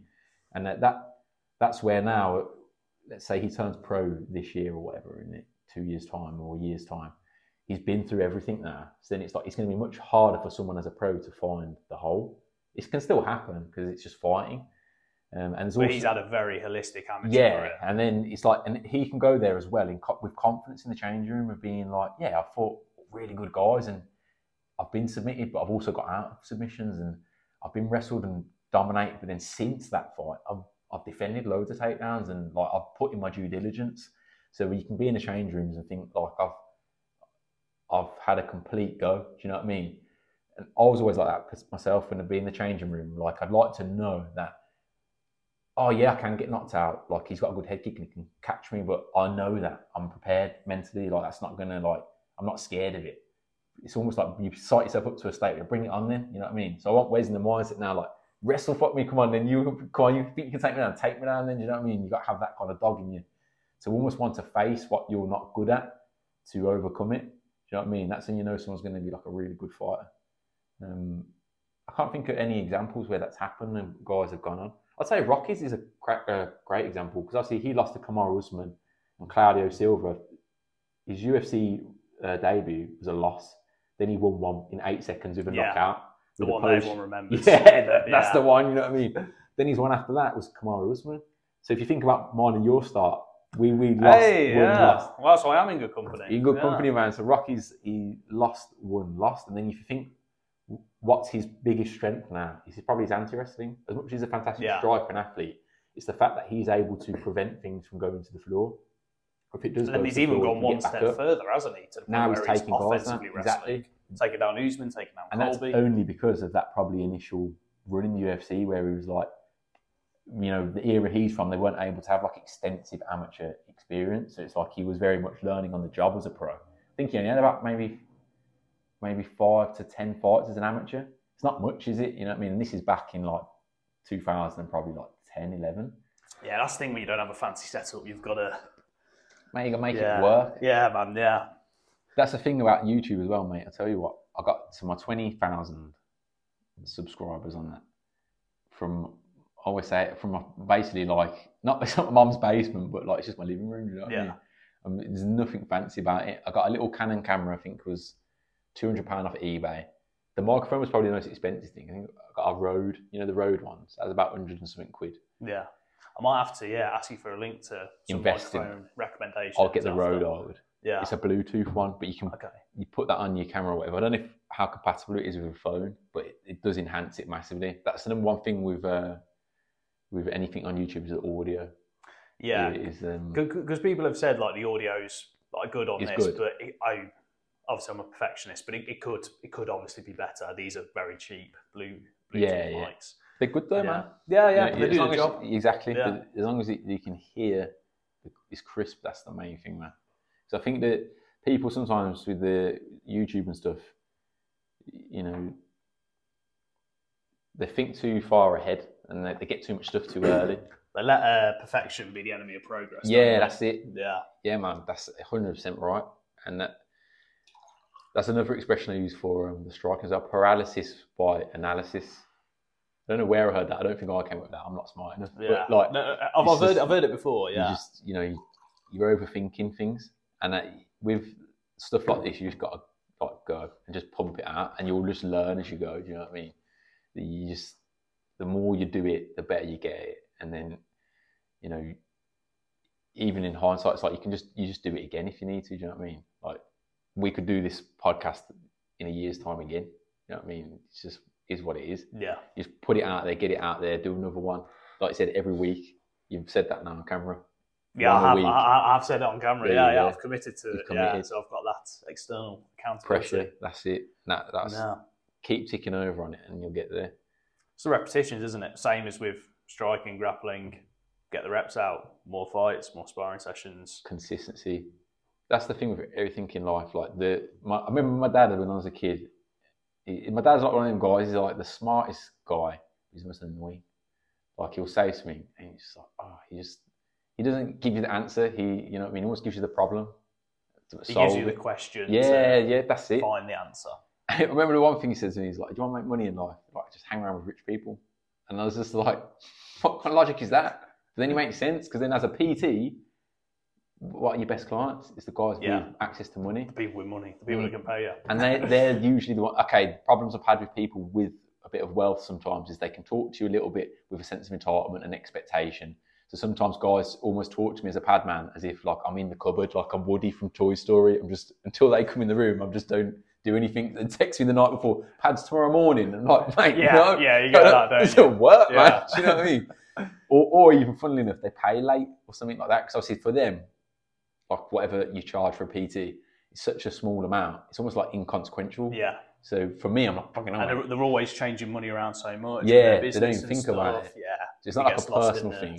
Yeah, and then you're like, oh, but then if you actually want to make the money though, you want the guys that have access to it. So it's like, my dad's analogy was like, would you rather like one PT that can pay loads or 30 PTs? And then you got to deal with 30 people. So you just want one, don't you? Yeah. It's like my dream was always like John Wick, Keanu Reeves, just do that. Because imagine or Zuckerberg, because imagine what he can pay. It's like, I don't think I'll charge £35 an hour at the minute. So Zuckerberg is not going to charge me £35, is it? I wouldn't think so anyway. I bet he's going to give you a whole. So you know what I mean? She's like, what you want, and that's it. And so however you can get into those circles is, you know, not, you don't have to do it nasty, but it's like that will open the doors. You know what I mean? It's like a good example at the minute. Someone I've seen come from like in a really short space of time is a guy called Lamine on social media, a photographer. If you go and follow him, he's literally learnt to do video editing and photography like 2 years ago, bought himself a camera, and he went the one way, to be fair, where he bought loads of expensive stuff. I'm not sure what his background is in terms of like his work and that, but he bought like really expensive cameras and stuff like that, but then forced himself because of this investment to learn it. But then when it comes to actually like getting himself out there, he just didn't charge anyone to start with. He was just coming in, can I do this for you? Can I do that for you? And he walks into Renegade basically, and next thing you know, he's shooting for Rocky, and he's coming to Dublin with Fabian, he comes to Chicago with me and Tim. And it's like by putting himself out there and doing things for free and just going like, right, I need to learn this now. And because in his opinion, he didn't believe he was that good yet. Well, I don't even think I can charge you yet. But that's now opening doors for him because he's put himself amongst those people with more connections and more opportunities at stake. But at the start he didn't come in there with like, okay, I'm going to charge this, this and this and make it almost overcomplicated. And that's another thing, people with money don't want complicated, they want the opposite. Yeah, simple. They've got a finite amount of time. Money's not the limit to them, it's their time. It's the time. So if you can save them time in any way, shape and form, that's how they're going to work best.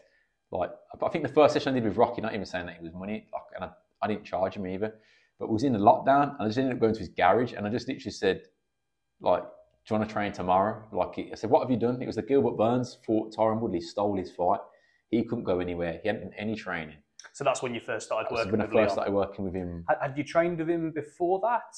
Yeah. Sparred with him. Nothing positive, man. The guy. Let's go into it, because I wanted to ask you this. Like, what's sparring with Leon like? Shite, mate. Like, I've done a camp for Nate Diaz. That was fine. Yeah, because I remember. I can't remember if I heard from Joe. I think I saw some stuff that you posted on Instagram as well. You did a lot of rounds with him for the Diaz fight, didn't you? Because that fight as well got pulled a month before. So imagine this: we're going to fucking the airport in the morning. Wake up really early in the morning. I've got all my stuff packed and that. I look at my phone. There's a text from a guy from America. Sorry, boys.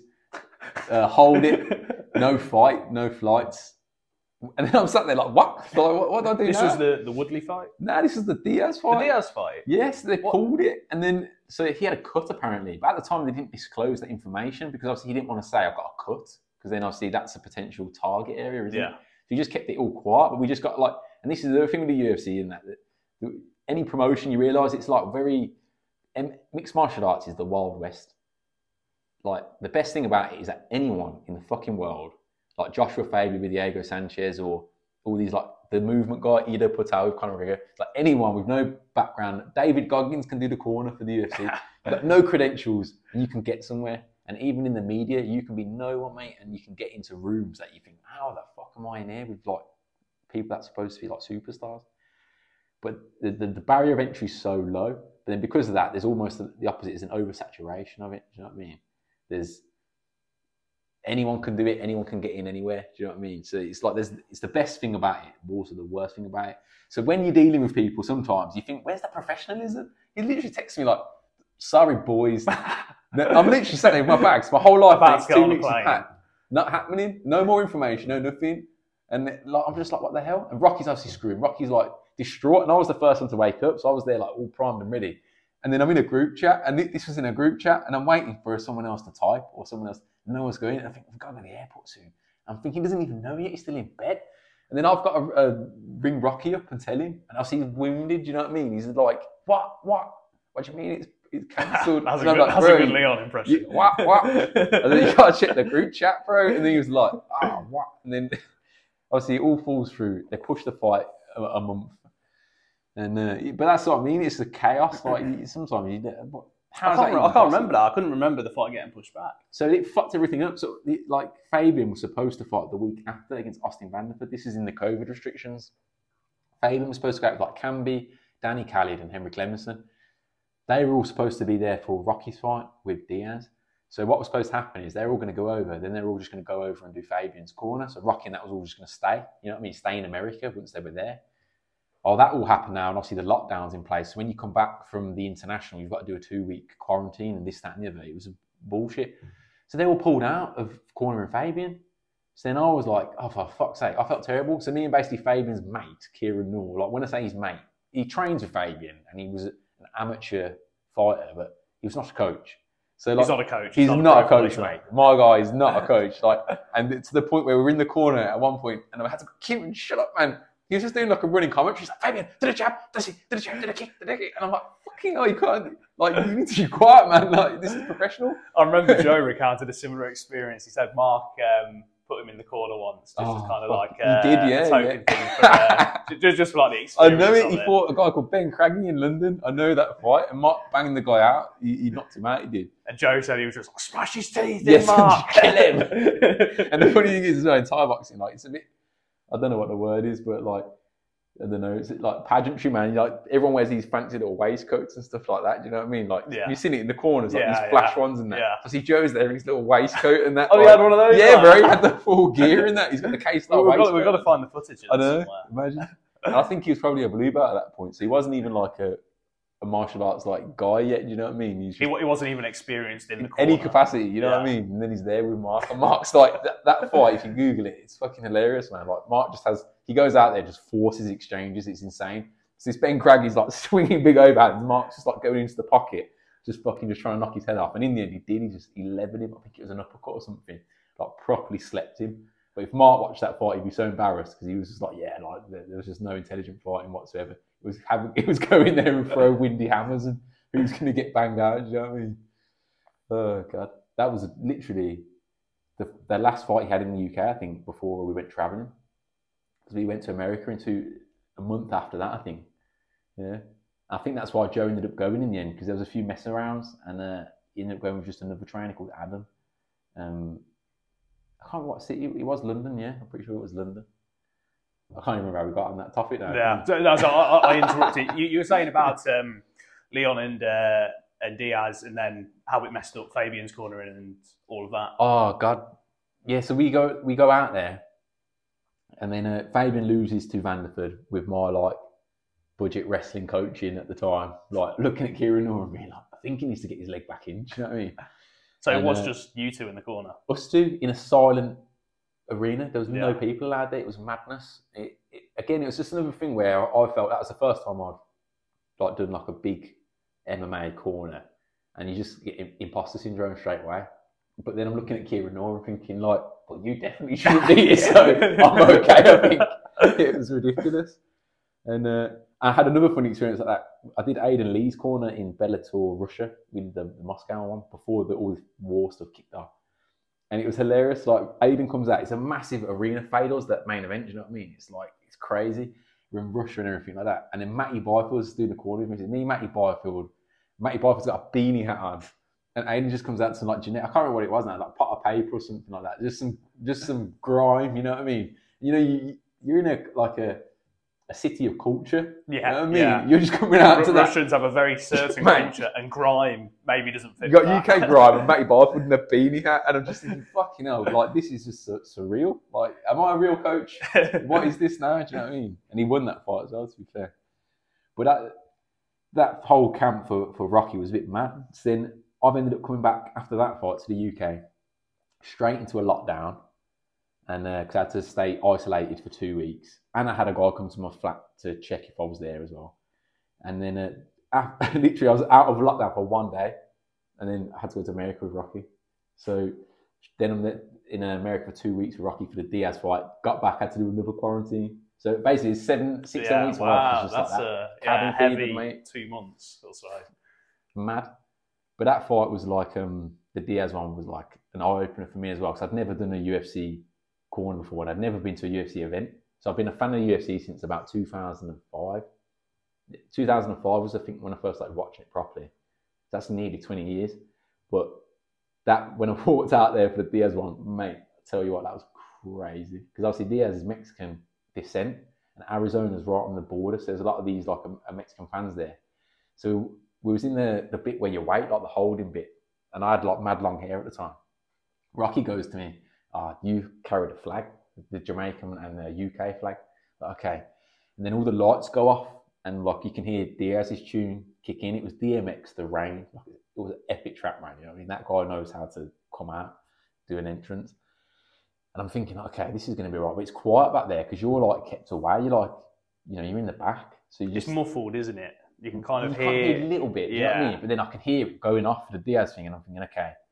And then they called us to walk through. The cameras coming out 10 seconds, and then obviously as we start walking that, and then as soon as we go through that, like the tunnel bit and come out the people, it was fucking mental. Like to the point where you're getting points for it. Like the sound, how loud it was mad. Anyway, I was just thinking, this is fucking another level. This is the place. You know what I mean? If you're gonna do mixed martial arts and that, you've got to be in the UFC, man. This is it. This is the pinnacle, man. You know what I mean? Like, you've got how many people's in attendance, the passion of the fans as well. Like, they're just so enthusiastic in the the best and worst way possible. And obviously the fight was crazy because in the last minute, mate, I'm sat next to Bruce Buffer, mate. Bruce Buffer's there. Bruce Buffer, for some reason, loves Rocky. Like, just loves him. Dave Lavell's cussing him the whole time, thinking that Bruce got a thing for Rocky and that. He's like, that's your boy. He likes you. Bruce is a really nice guy. And then Rocky, so obviously he kind of half wants Rocky to do well, you know what I mean?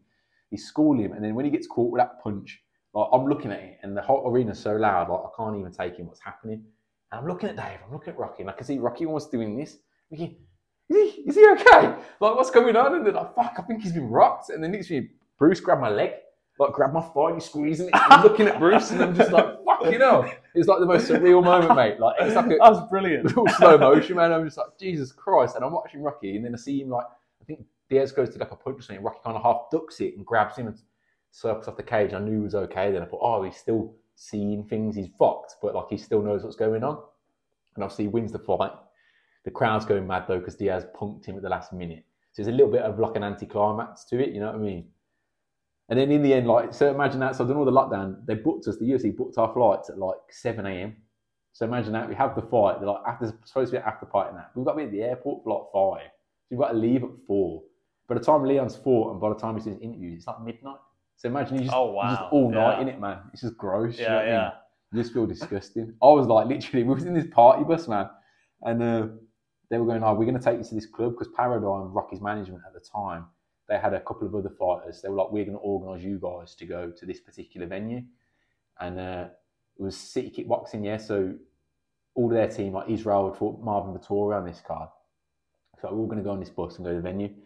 And then we get in this party bus, mate, and I'm just like getting anxious here. I want to go home now. I've had enough of this. It's like blue lights, like disco ball almost, and that music in the back and that. And then, you know, who's the Scottish guy, the big guy, light heavyweight? Paul Craig. That's it. Yeah. He's in the back, lagging, mate, like lagging. And he was talking all loud and that, like, so where are you going tonight, lads? Are we going to the party? Yeah. Do you want a shot of this? And I'm thinking, fucking hell. I'm literally just sat there like that, like, I don't even want to be here now. Yeah, I'm going to be on a plane in a few hours. Yeah. And then, we go to this bear in mind, this is all COVID times as well. So this is like your first, like, desensitization to, like, normal life. Do you know what I mean? And it was hilarious. We go to this venue now, and Rocky goes ahead, does his thing or whatever, and it's like people to people like this close and that. And the city, weirdly enough, I ended up going in with the city kickboxing coach Eugene because he was with Israel and Brad Riddell had fought as well. Brad Riddell had won his fight. He'd fought Drew Dober. He was all calm and that. He's chill, like nice chill guy. Israel's partying, you know what I mean? Then I'm going through this crowd of people and I'm thinking, I don't even know if I want to do this, man. Like, can I just go? And then like Eugene basically, someone like grabbed him or something. You're the Israel coach, and said something crazy to him. Then he pulls out a bottle of hand sanitizer, squirts like half the bottle in his hand, and looks at me and goes, this is insane. What Eugene does? Yeah. And then he's like, do you want to go get, what did he say? He's like, do you want to go get a burrito? And I was like, yeah, go on then. And we just left, man. Yeah. We just left to get a burrito and that. I think a couple of the lads got some weed. I didn't smoke anything. And then we ended up going back to the hotel. And I just stayed. What was the burrito with Eugene like? I was just like, Eugene Merman's buying me a burrito, man. Like, this is really fucking mad. And then, because obviously he knows Mark Timms as well. And then when he found out that I was his friend and stuff, he was trying to like, he was just a pest. He was ringing up Mark Timms, like voice on it. Timsy, you wanker, you British wanker. I've got your boy here. He says he can beat you up. He was just saying some nonsense like that to him. I thought, fuck you, this guy's crazy. Another one where like, he's probably one of the best coaches in the sport, but he's also like a very unique character. Like he's someone that if you could get him for an interview, that's like going to be worth it. Do you know what I mean? Like in terms of his knowledge and that, but also in terms of his like his personality. I think he's a bit of a wild man. You know what I mean? Yeah. Bit different. Because he seems very composed most of the time. Yeah. But that's, I guess, you know what I mean? That's just that's an element that you see. There's a lot more of that. Yeah. Like that's fucking crazy, man. Like and in terms of their training, that he beats them. Like, they have hard training, man. He does. I don't know if you've heard of it. That spider workout. I don't know if Joe's told you about that. It's like a conditioning circuit that they do like once a week in a camp, and it's just he'll just think of as many exercises as humanly possible to make you just vomit. You know what I mean? Like aerodyne bike. Then you've got to like take people down repetitively. Then you've got to like spar a minute. Then you've got to go on the pads for a minute. It's just like rough stuff for 5 rounds to make you just. He wants to just put you in that hole where like you just can barely stand up. Yeah, you just got to endure. putting you through hell. Yeah, just endure that, and that's gonna. It's not only like physically probably prepare you, but mentally. You know what I mean? It's just the mental side of things. Yeah. So yeah, just to circle back to Leon again. Another question I wanted to ask is that past fight with Colby. Obviously, it's always the case that Leon puts on a good display striking, but especially in that last performance with Colby, he just looked so sharp. The way he was striking, everything was landing, and everything was landing cleanly. As someone that's trained with him a lot, coached him, sparred with him, what is it about Leon that makes him such a sharp shooter? Is a lot of it just kind of natural talent? He's naturally very quick and able to find the mark, or do you think it's something, there's a particular kind of technique or strategy that he's actively cultivated over the years that's kind of added to that sharpness? Leon is, what's the word? He's like genetically very gifted, but he's also very clever. So Leon is the type of person where, like, if you were playing poker with him, he's going to be the one that will never go all in unless it's like a pocket aces. There's an ace on the thing, you know what I mean? He's got a full house, whatever it's going to be. He ain't going all in. He's got to have a royal flush to go all in, you know what I mean? So he's just going to slowly bleed it and play it like that. He's strategic. Very much like his fighting style. That's how he is. Like, and I think with his technique, when anytime I've held a pad to him, or it's like unless he'll do it perfectly, he won't really want to do it.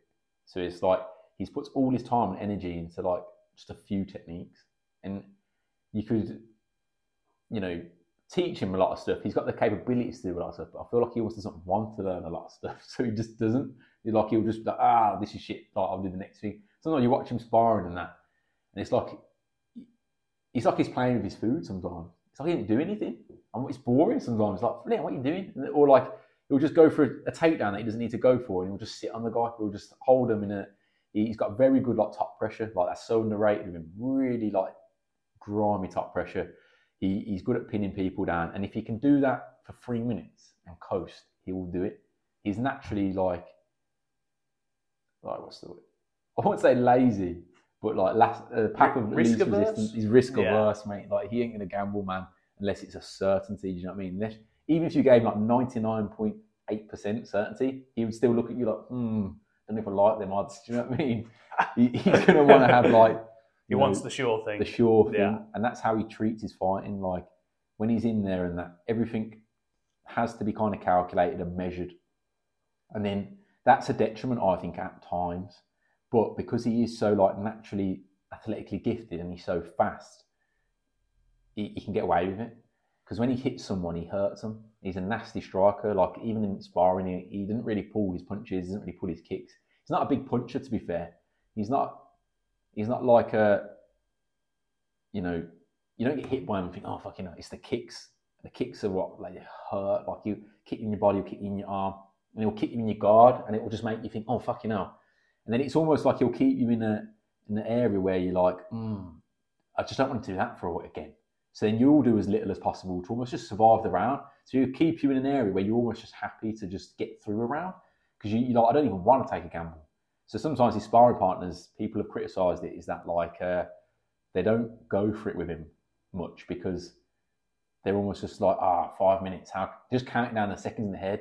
I've got a minute more to go, I'm getting through it. You know what I mean? They're just happy to get out of the cage without being fucked up.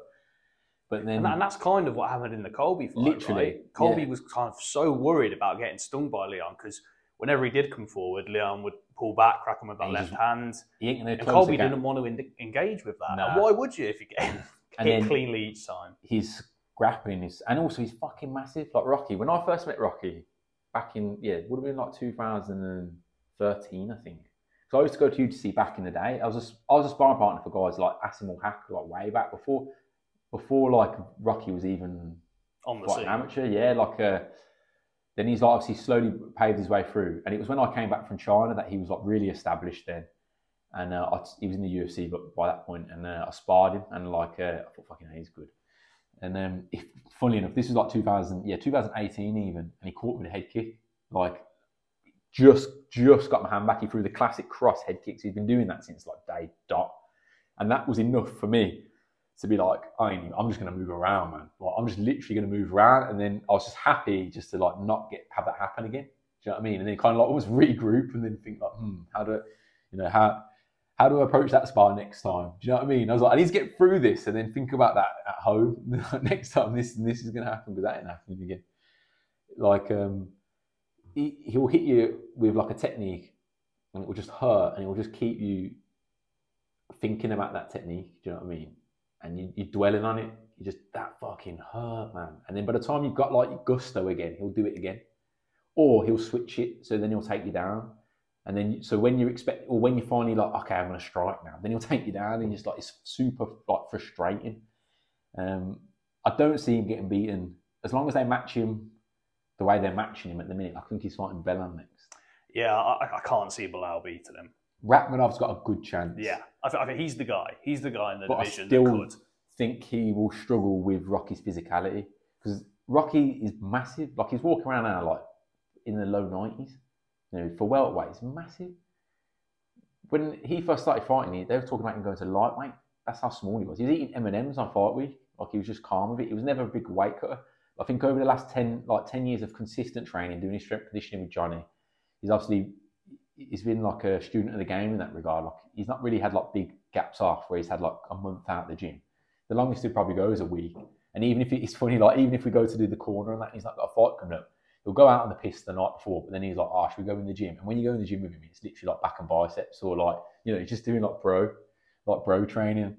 Like, I'll do some biceps, do some dips, sweet. That's all good. Just like old school weights training. So I think over the time he's packed on a lot of size. And when you see him now, like his neck, and he's tall, he's 6'2", he's got range, he's good physique for welterweight, with like his natural speed and stuff as well. It's all come together with his IQ, you know what I mean? Like, so he thinks really like strategically, but then he's got the attributes to back it up. He's got the speed, he's got the power.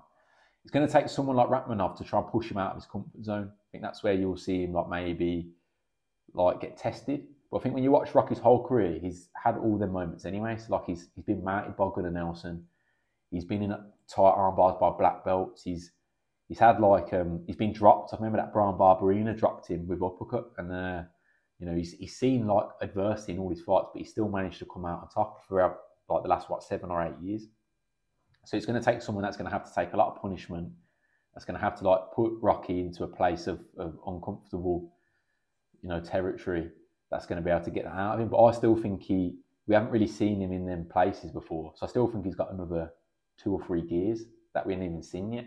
I've not seen Rocky have like toe-to-toe wars. It's not how he fights, but it doesn't mean that he couldn't do it. Doesn't mean that he hasn't got like the mental resilience or the stubbornness. I don't know, it's about stubbornness, isn't it? Of just like everyone that competes, you know, when you're doing jiu-jitsu and that, you get put in a position where you're like, oh, I'm not tapping to this guy. Like, not out of ego, but just like, you know that you can get out of it. There's a difference between being fully locked and extending it's game over, or like in a rear naked choke you can't escape and go to sleep, and then being in one where you're like, I probably could get out of this. I mean, yeah, it's pretty on, but like I could get out of it if I really have to try and exert myself.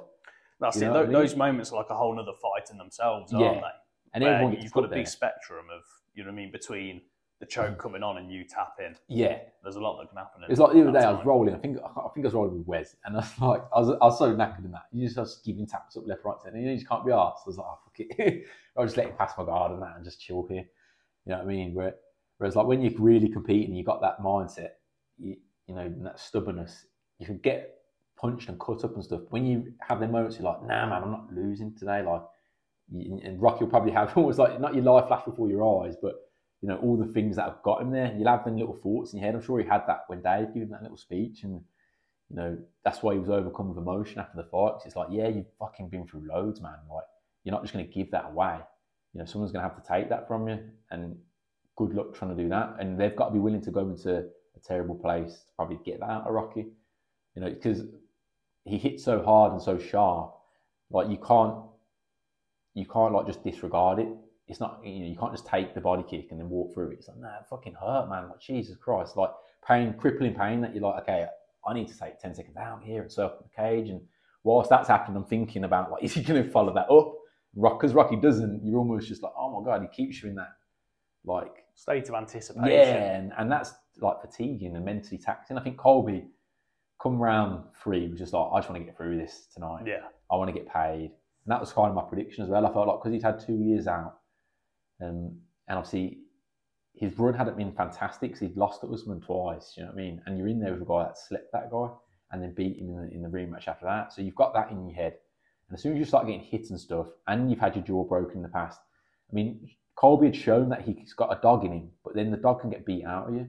So I think after he's had a jaw, like a surgery, and like people don't understand sometimes that, like, yeah, he got his jaw broken. He had the fight. It was an amazing fight with Usman, and you know, you don't see then 3 months of when he can't eat properly, and then he's thinking, "Do I want to do that again?"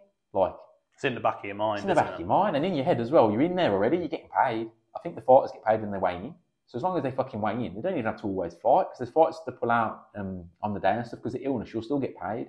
You won't get paid your win money, but you'll get paid your show money. So they're all contracted. So when he's in there and he's like, I'm not getting paid no extra to get my jaw broken. I'm not getting paid no extra to get an orbital broken or a nose broken. And if you think I can just skate through it, then you would, especially when you're 36, 37. You're probably thinking about your life outside of the cage as well. Like, you know, do I need to be doing this? When a guy's 25 and he needs it all, it's the hunger, isn't it? It's like, you need it. You haven't really got a choice. And it's like, if you've never had those jaw surgeries and stuff like that, then you're willing to go for it because you don't really know about that. It's not until you're having them that you think, well, is this all worth it? That's why you rate guys like, you know, Cub Swanson. You ever heard about his story? No. He's broke his jaw like more than once, hasn't he? Yeah, more than once. He's had an orbital break. He's broken his hands multiple times. And that's a guy when I think, how's he still going, man? Like what keeps that guy getting in the cage? And he's not even ever been a champion, likely to ever be a champion. Like, I think he gets paid pretty well, but in my head, it's like, I'm sure he's banked enough money to not have to do it anymore. Yeah. He obviously just wants to do it. Like, he's got the drive in him at whatever age he's at. And that's a guy that, you know, he's built different to me, because I know when I finally retired from competing, I was thinking about those types of things, like long-term health and things that I'm not thinking about when I'm 19, 20, 21, when I'm having a hard fight. Whereas when I'm 28, 29, I'm thinking, fucking hell, like, I've still got a lot of years of life left to live and stuff like that. Do you know what I mean? I'm thinking about, fucking hell, I might get dementia. Do you know what I mean? There's mad thoughts that you have. You start thinking forward to the future. Forwards a lot more as well, and realising that you haven't got as much time either. So if fucked up stuff happens, it's not like the same thing. When you're 19, you can just start again. You know what I mean? It's like when you're 18 or 19 or 20, you can afford to make a lot of mistakes, because those mistakes, unless you fucking murder someone or do something just absolutely crazy, it's like not going to affect you that much. You can rebuild. Someone described it to me, or I heard it somewhere, it's like a tree. So it's like the decisions that you make early, they do impact like what happens later on. But like the trunk is the trunk, do you know what I mean? Whereas like the longer you go on and the more you're on the branches, those decisions won't change this trunk as much. Do you know what I mean? So it's like them. That's a really good way of putting it. I'm just butchering the shit out No, of that. no, that makes a lot of sense. But it's like 18 to 22. It's like the branches, you can afford to chop them off, you know what I mean? And you're going to grow new ones, it's going to be fine. As long as it's not damaging the trunk, you do the murder, you do the, I don't know, I'm going to do heroin for 10 years. You know what I mean? That's going to fuck your trunk up, man.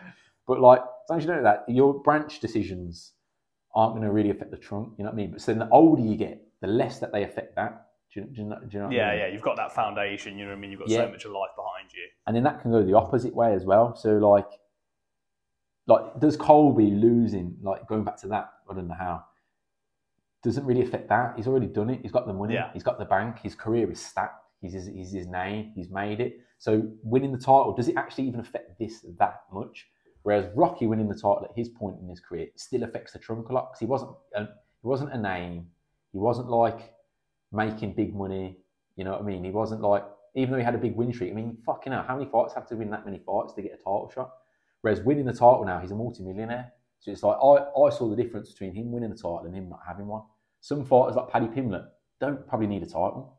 Like the title is going to be like Sean O'Malley, like a super cherry on it. But he's already good. He was already making good he's money. Already very it, man. popular.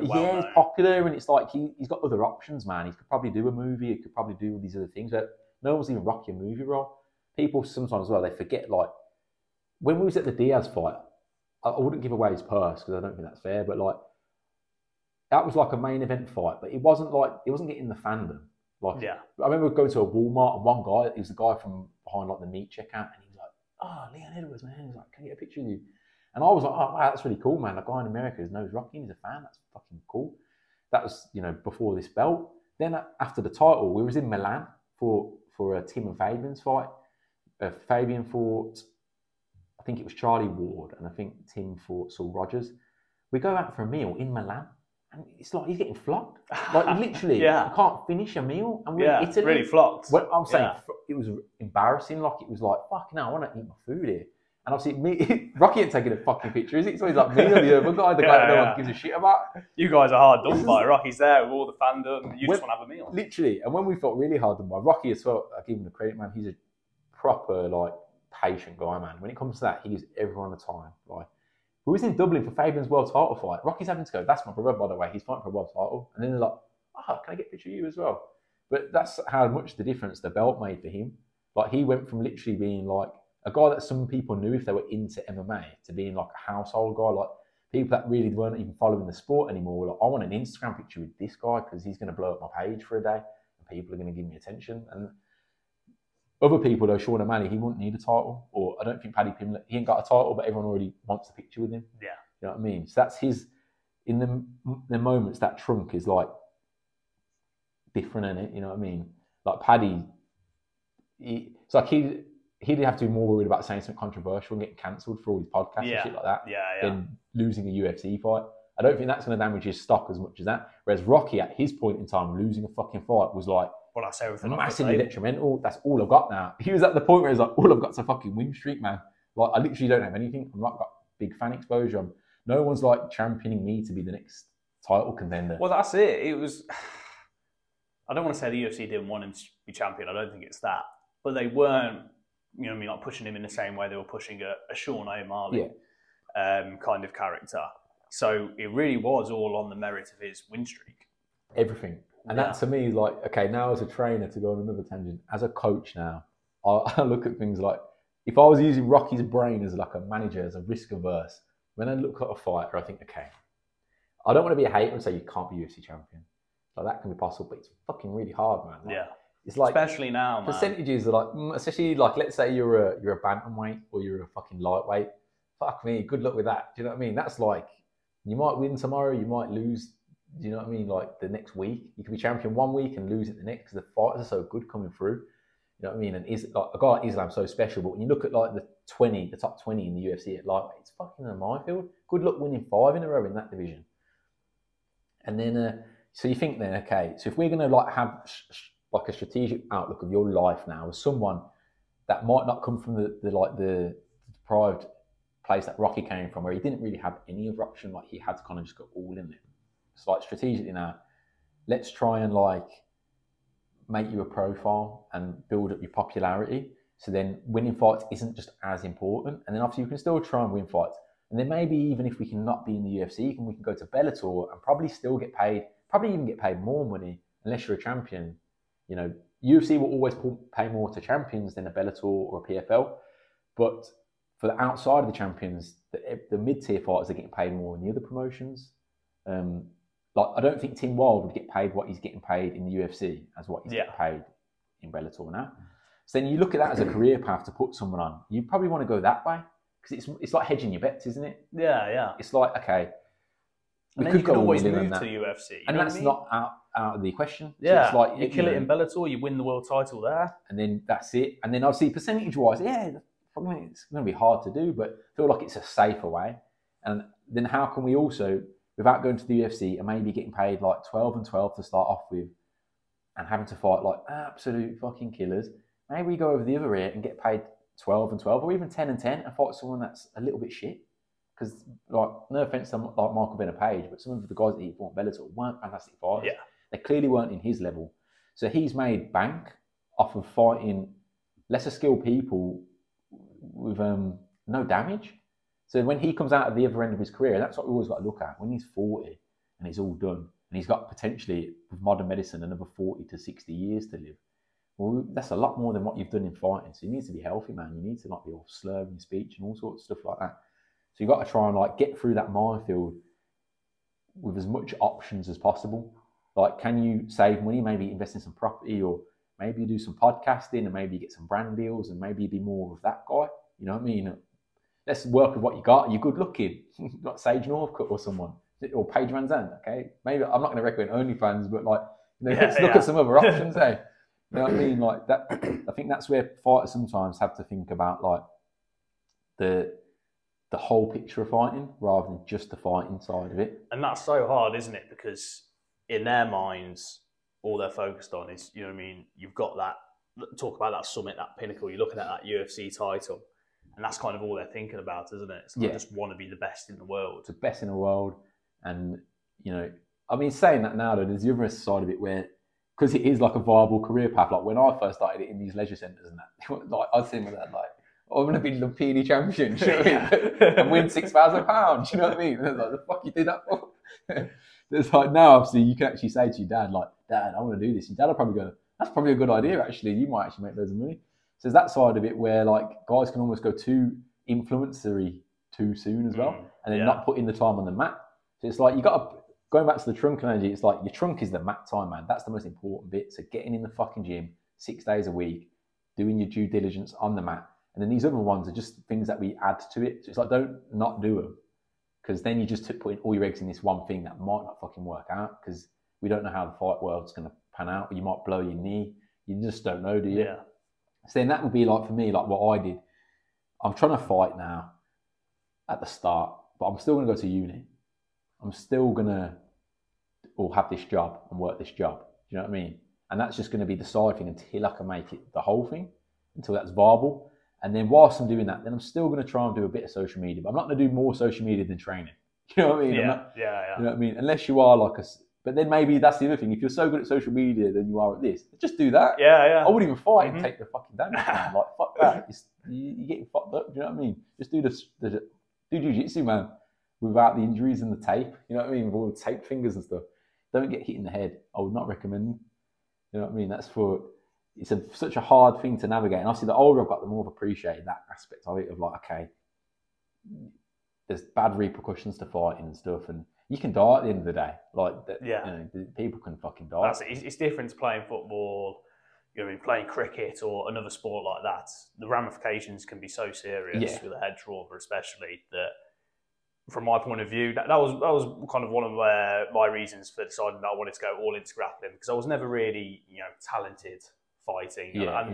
you know, I wasn't sure that I wanted to fight. Jimmy said, "Oh, I think you should have one. You know, just see how it was." Anyway, I was like, I never, you know what I mean? I just wanted to train and gain the skills. Whereas I looked at grappling and I thought, I think I could actually make something of this somewhere on the line, and I'm not taking the head trauma along with it. So it's important, you know, you can get caught up in the ideal of, oh yeah, I want to be on top of the world. The romance of it, isn't it? Exactly. But between, you know what I mean, the romance of the end goal coming to fruition and everything in between, say you even get there's a lot of blood and guts, and you've got to decide. 100%. To me, how realistic is that summit for me? And what am I going to have to sacrifice to get there? And that's going to be different for every kind of person. Yeah. So, like, going back to Leon, you wouldn't put that cap on Leon. Like, if Leon came to you 10 years ago and said, "Oh, I want to be UFC world champion," and you looked at how he sparred, you looked at how he was doing, to him, you probably wouldn't say, "Oh, I think you should focus a lot more on social media and that kind of stuff," because that's not Leon. Yeah. You know what I mean? That's not something he's naturally talented at. Whereas you look at him fighting, you're like, yeah, this is that's very viable for it. Yeah, that's very viable. Yeah, exactly. You keep that hat on. The other funny thing is as well, like I'm pretty sure Leon, like, he's never had a job. He's never had a normal job. Has he not? He's literally like gone from just being a fucking hood rat. You know, his mum's took him to that gym and gone, do this, and then he just stuck at that. And then obviously the other thing is where Leon's probably does think about, the UTC was brilliant at giving fighters a proper avenue. Because I don't know if you ever went to that facility or seen it. It was I never made it there. I remember you know what I mean? looking at it on my phone when I was in like year 9. I was like 13 years old. I was like, oh yeah, I really want to go here, but I was too young. You know what I mean? Yeah. My mum wasn't letting me go to the local kickboxing gym. Let alone taking me to UTC in Birmingham. Like when it comes to like business marketing, I know the guy that I actually work at a gym that he co-owns. He owns a share in it. It's called Gym Unity in Tamworth. It's like a weights gym, but they've got a bit of a matted area. Basically, old stuff from UTC. But they created like just a vibe of like, this is the place to be. Do you know what I mean? It was cool. You went in there, like, they had the protein bar, the smoothie bar. They had like, you know, they knew what they're doing. They employed the pretty women behind the counter. You know what I mean? To sell you the merch and sell you the fucking energy drink that you want before you go and do your class. And they had all the facility, and even to like the small details, like the lighting, it just looked cool. And the windows around it amazing. Like, even on the website, and that this looks cool. Gave people like Leon, like, this isn't just a fantasy. It's not like Conor McGregor, to give him credit. You know, he's in a fucking shed in Ireland. Yeah. Like, it's good luck selling that dream to his parents. You know, John Kavanagh, like, yeah, you might be here one day. Just like fucking hell. Whereas that was actually like, no, like, this is a fucking, like, you know, not £1 million facility, but it's a very high end facility. It looks like a proper business. Looks like a business. It's clean cut. Like, they had uniforms and kit. And then when they started fighting on the shows, like, Rocky got onto Bama, and that was through like the guys at UTC that had the connections there, and they sold, I think, anything from 300 to 500 tickets for one of the fighters. So obviously for Bama, they were like, fucking hell, that's taking care of a load of our problems, because obviously the promoters are always trying to cut their overheads, aren't they? Like, they're trying to think, well, it's going to cost me. I think people don't realise sometimes it costs a promoter money to put the fucking show on. So he's already got to spend money before he gets anything back. So for them, it's a risk business. It's like, fucking hell, I'm shitting myself here. So a lot of money up front. And, you know, I mean, the return is very much up in the air. Especially when you think, like, the fighter's going to pull out, or, you know, is my main event just going to fucking fall on its arse, and then I'm in trouble now, I'm actually owe money. So when a guy can come to, like the gym, the UTC, could provide this and go, we also have 500 tickets, they're fucking happy fighters on, and then they're providing the fighters with a platform, and they're more likely to match them with better fights. Yeah. Not fucking throw them into the lion's den, because like, oh, we're going to keep this kid around because he's selling tickets at the fucking least. And then I'll see if he's got ounce of talent like Rocky, you know, just fucking throw a punch and a kick, well, then you're winning, aren't you? So UTC gave them like a legitimate path. It gave them the training facility, like, you know, top of the range strength stuff for the time, like strength conditioning. Even though the coaches weren't maybe the best at the time, you know, Dave Lavelle managed to cut his teeth through the UTC. Like, he was a boxing coach. He didn't know anything about mixed martial arts. But I remember back in the day sparring there, and he looked at me and he fucking hated me because he was like, where's his jab? Do you know what I mean? I was just Thai boxing, kicking and kneeing and shit, and like probably like going into ranges that day was like, fucking heaven forbid, you know what I mean? She's like, what's the word, blasphemy, you know what I mean? And obviously his son was a really good boxer at the time. And he was almost thinking, like, in his head, he's just like, what is this, all this Thai stuff? You know, it's from Thailand in Asia, you know, his old school brain. was like watching that old school boxer that McGregor brought in, when he was fighting Poirier. And I remember I was watching an interview with him, and like you could tell he just thought kicking was nonsense. What? You know what I mean? And then McGregor gets his car kicked off by Poirier. That's how far the sport's come along. And obviously UTC was just cutting edge at the time, and it was the right recipe. They had obviously the genetic pool of Erdington, which is like a very multicultural, diverse area. So you've got like Polish guys, tough, hard as nails Polish guys coming in. Then you've got guys from like the Caribbean, like fast twitch muscle guys. Then you've got like your working class boys from fucking the local, like white British classic meat and potatoes guys. Council estate, but guy. That might be good at wrestling, the grimy guys, or good boxing. So you had a good mix of people and a mixing pot that created guys, like Rocky, that were able to come through, gave them a proper avenue. I think the business model that they had though kind of ran its course, and they made a few errors, I would say, because I worked there for 6 months. They made a few errors towards the end, and also because this is the other sad thing about it, because they were doing it like so early. Like Vaughan Lee was almost like not lamb to the slaughter, but he was like the poster boy, though, wasn't he? He was the poster boy, but like he was fighting TJ. I was there for the camp when he fought TJ Dillashaw, and in hindsight, like I don't know what TJ Dillashaw was doing in America back then, but I know America had a much more systemized approach to doing things, whereas they definitely didn't have that at UTC at the time. So as much as they had all the glitz and the glam, they didn't have necessarily that tree trunk, that foundation. So Vaughan was, as much as he was like in the UFC, he was almost still the head coach and still doing this. So it's like he didn't have the guys around him to like give him probably the best opportunity. And then because he was the token UK guy, they fed him to like Asun Sao, Dillashaw. He fought fucking Yuri Alcantara. He fought who was the other kid? Chris Carriasso. He fought all these like guys that went on to be contenders and champions like in his run. So it was a shark tank for him. Like his biggest win was Kid Yamamoto in Japan. But you can't tell me that when they sent Vaughan Lee over to Japan to fight Kid Yamamoto, that he was supposed to win that fight by armbar. So that was very much it. And obviously Vaughan paved the way for Rocky in that sense, because he established the connections with the UFC for UTC and those people. And, he did pave the way in many ways. So it's like the history of this martial arts is interesting, and certain things couldn't have happened without it, do you know what I mean? But then there were certain still mistakes that happened that probably, prevented other people from doing things, you know what I mean? And like, I don't think Vaughan had the best chance of doing well. But at the same time, without UTC, he would never got there. So it's like, what do? Do you rather get there and maybe not reach the heights you could have, or not get there at all? It's sometimes what you got to weigh up, isn't it? In hindsight. And Vaughan's doing well himself now. I know he's still coaching and stuff like that. But it's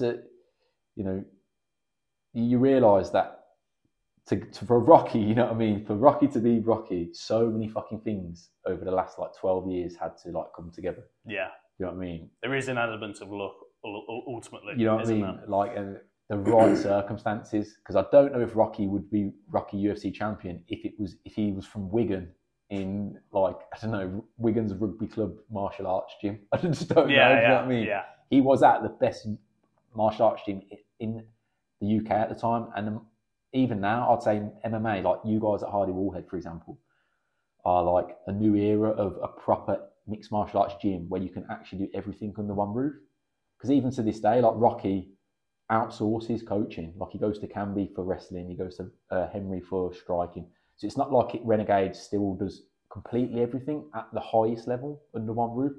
They're getting there, but they're still kind of cutting their teeth. You know what I mean? Like the amateur guys haven't got the funds to go, I want a one-to-one every day.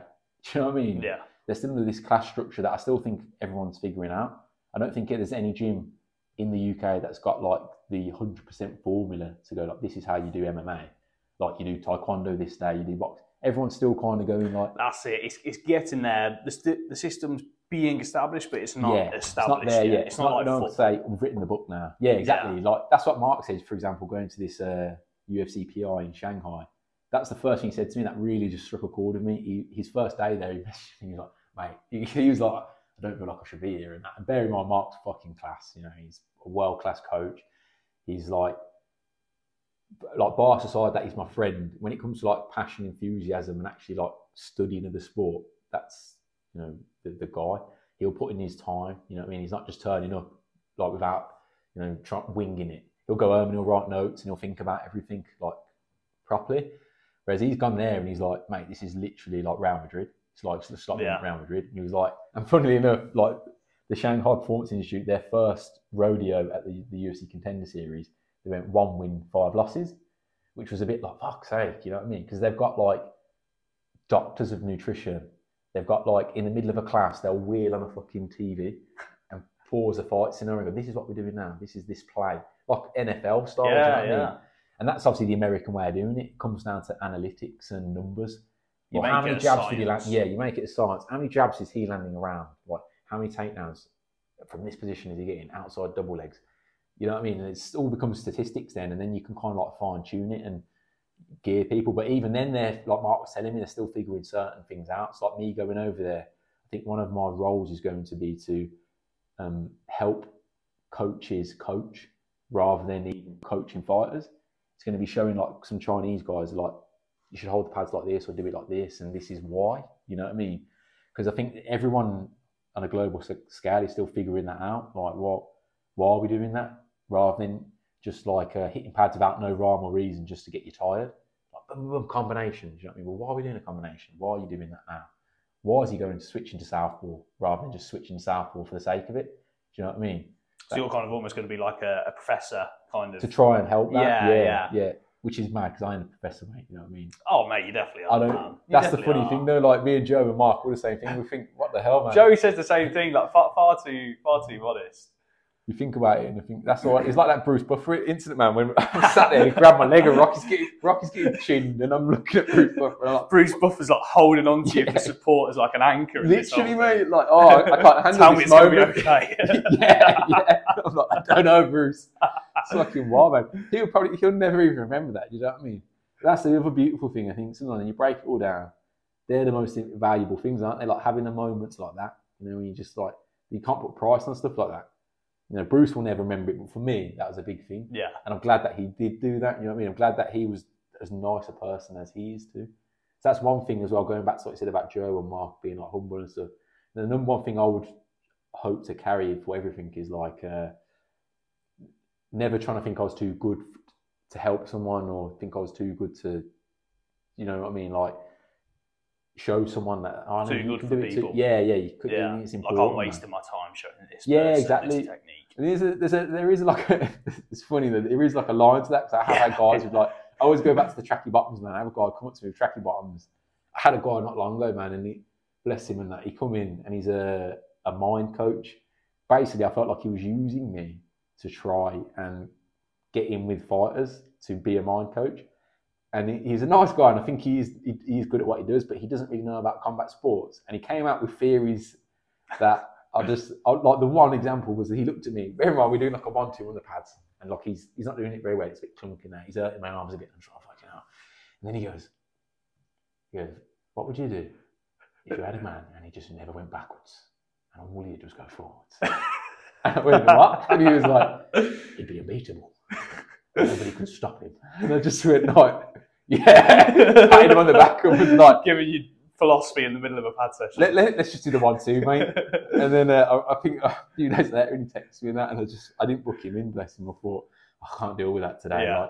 Like, not that I'm above him, but I was like, I'm just not in the place for that type of conversation. And like, I guess you do it as well as a PT. Sometimes you have the humour conversation that you're like, just part of the job, isn't it? You have to be a good talker. You have to make people feel at ease. Some people come to you as well. Part of it, they want to get a physical workout in, but some of them just kind of not want mental therapy. That's kind of like assigning yourself a role that's not yours. But some people just want to get stuff off their chest. Just kind of, they want relief from the missus or the kids or. But that's what's good. You said like, I don't want to assign myself that because it's a dangerous thing where there's people out there. Listen, your PT's saying, leave your wife, mate. She's fucking crap. Yeah. You need to go forward. Yeah. Not go back. You need to go forwards, man. You fucking quit that job and you could chase that dream. And next thing you know, the guy's fucking like messaging you 2 months later, like, bro, I got no money. My missus left me. You could be UFC champion. Yeah. Yeah. Quit your job. How many people do you get say that to you? No, to be fair, like I don't get stuff like that because the people that usually will say insane stuff are actually mostly unhinged. Like, the gym I'm at now, because it's a public gym, like there'll be people, like classic example the other week, bearing in mind, it's like I always text Fabian or something, if I see a particular one, I'll go like, I've got a sparring partner for you, and I'll just send him a little video of the guy. Because there was a guy and he tied a pad to the corner post of the ring, and I can see him, and he's looking at me, and he's making sure that I know what he's doing. You know what I mean? He's doing spin kicks on it and that. And then I was like, I'm not even going to use the ring today. Like, I don't need it. He can have that ring. That's his. Then he comes over to make sure I go like, I'm all right to use the ring, yeah? Yeah. You carry on. You do your thing. Then he's like putting like hand wraps across the ropes, and he's doing all these bits and pieces. Then he got to a point where I can't remember what he says to me, but along the lines of like, look at what I can do now. Imagine what I could do with a coach. And I was just like, yeah, like, you carry on, mate. I'm not even segueing into the how much is a PT conversation with you, because you are not the full shilling. Yeah. I think if I was to teach you anything, it would be dangerous. It's like a danger to the public. Yeah. You don't need to know anything. It's like Jordan Peterson says, become a monster and learn how to control it. I don't want to make you a monster because I'm not sure you're able to handle you cannot that. control power. Was it Uncle Ben? Great power, great responsibility. Yeah. You have no responsibility there. I cannot trust you. One of my old bosses used to say his line to me all the time. He used to go, I wouldn't trust you with my pet budgie, and I haven't got one. He'd say that to me all the time. And, the buildings like back in the day, and I just look at him and think, you wanker. It makes me feel about that big. But there's genuinely people out there that unfortunately are not like mentally strong enough to do martial arts and be in that environment. There was a guy, I don't know if you saw him, an amateur fighter, and he fought a guy from Hardy Wallhead, Tom, and he got knocked out with the punch. I can't remember his name now, but I've sparred with him. Mr. Fantastic. His Instagram name is Mr. Fantastic. Yes, and he is Jerome. He is a lovely kid, like really, really nice guy. But I think basically, from my gatherings, that like he's not the most mentally like stable person, maybe to put it. So they've had to like navigate him, and like maybe competition isn't for him purely because like the mental stress of it all, and the repercussions of like, obviously he clowned around a bit. I'm sure he might have pushed someone at the weigh-in and stuff like that. Yeah, well, he was just kind of giving a lot of trash talk, creating a lot of animosity out of basically nothing. And he was, things he was saying on Instagram, you looked at him, you're like, okay, you clearly, there's something going on behind the scenes. And you're not just getting hyped for a fight. There's something unstable. And the other worrying thing about him is, I sparred that kid, and he's good. That's when he is good. Worryingly good. I remember seeing him, and I was just like, he's like a Rocky genetics, that pool, whatever that gene pool is, he got it, you know what I mean? It's like, but that's the difference with Rocky, was Rocky's really good up here. Not just like he's in strong, and he's quite normal, like he thinks. He seems like a very steady person. Quite steady Eddie. And then there's other people that stress and stuff isn't great for them. And like martial arts is fucking stressful. It's like the most stressful thing that you'll do. I remember going back on another tangent. I remember the Ultimate Fight, like way back, and this guy came out with a skin rash, this terrible skin rash, and then he got called to the medical room, and they weren't sure if it was contagious and stuff like that. And then the medical staff say like, it's like these hives or something, but it's caused by stress. And then the Dana White comes in and he goes, bro, it's caused by stress, and you're doing the most stressful job in the fucking world. He's like, this obviously isn't going to work, is it? Like, I can imagine him saying you've got a condition caused by stress, and you're literally doing the most stressful thing a human can do. And that is the fine line with things sometimes, is like, because it is inherently so stressful, because it is an individual sport, once you're in there, and like you essentially take all of the negatives, as much as you take all the positives, you also take the negatives. Some people, that's not good. You know what I mean? It's like competition, and for that person, it is either going to make or break you, isn't it? It's either going to help you build stronger, build a stronger mentality, or it's just going to really break you down and make you a mess. That was an example. Another thing where I was learning as well of like, and I think Jamie, because they're wicked at its first Legion gym. Like Jamie, old guy, Charlie O'Neill, they're like the fucking salt of the earth people. They're so nice and that. And I think they've really like taken care of him, and they've realised that he needs the gym. I don't know if he's still training, to be fair. So like, you wouldn't want to like ostracise him and say you can't be in the gym. But it's like you maybe can't compete. Yeah. Sometimes that can come down to tactics, and I've done it in the past. I was like going back to another story. Like back in the past, we had this guy come to the gym with his kid, and he was a bit of a delusional one. He was an older guy. He was like 38, 39, and he wants to start competing. Right, and I'm like, okay, I don't want to put limitations on you. Yeah. Because I'm not here to do that. But it's a bit quite late in the day, do you know what I mean? And then he was not only like a bit delusional, but he was shit. And like, I was like, So what we did was we just like, oh, fucking hell, how can we like shut him up, mate? He keeps asking us and asking us, when can I do the next like amateur fight show?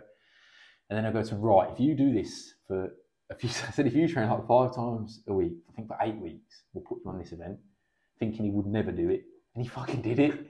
Like, literally, we were like, Jesus Christ, like, he's fucking doing it. You can't deny these people. You can't deny those people. So you put him in this fight, and he got fucking stitched as well. It was one of these amateur fights where, like, they kind of wing it on the day, where, like, they're just matching people up by weights on the day and a bit of experience. And then he ended up having to have a switch around with the match, and he fought someone that had, like, 2 fights, but, like, a 22-year-old who was clearly, like, wanted to do it properly. Yeah. And it's not the white collar thing where we're all agreeing that we're hobbyists, because that didn't exist then. It was like, this is an amateur. So there's unfortunately guys that might just want to try it, whilst there's also guys that want to think about being UFC champion.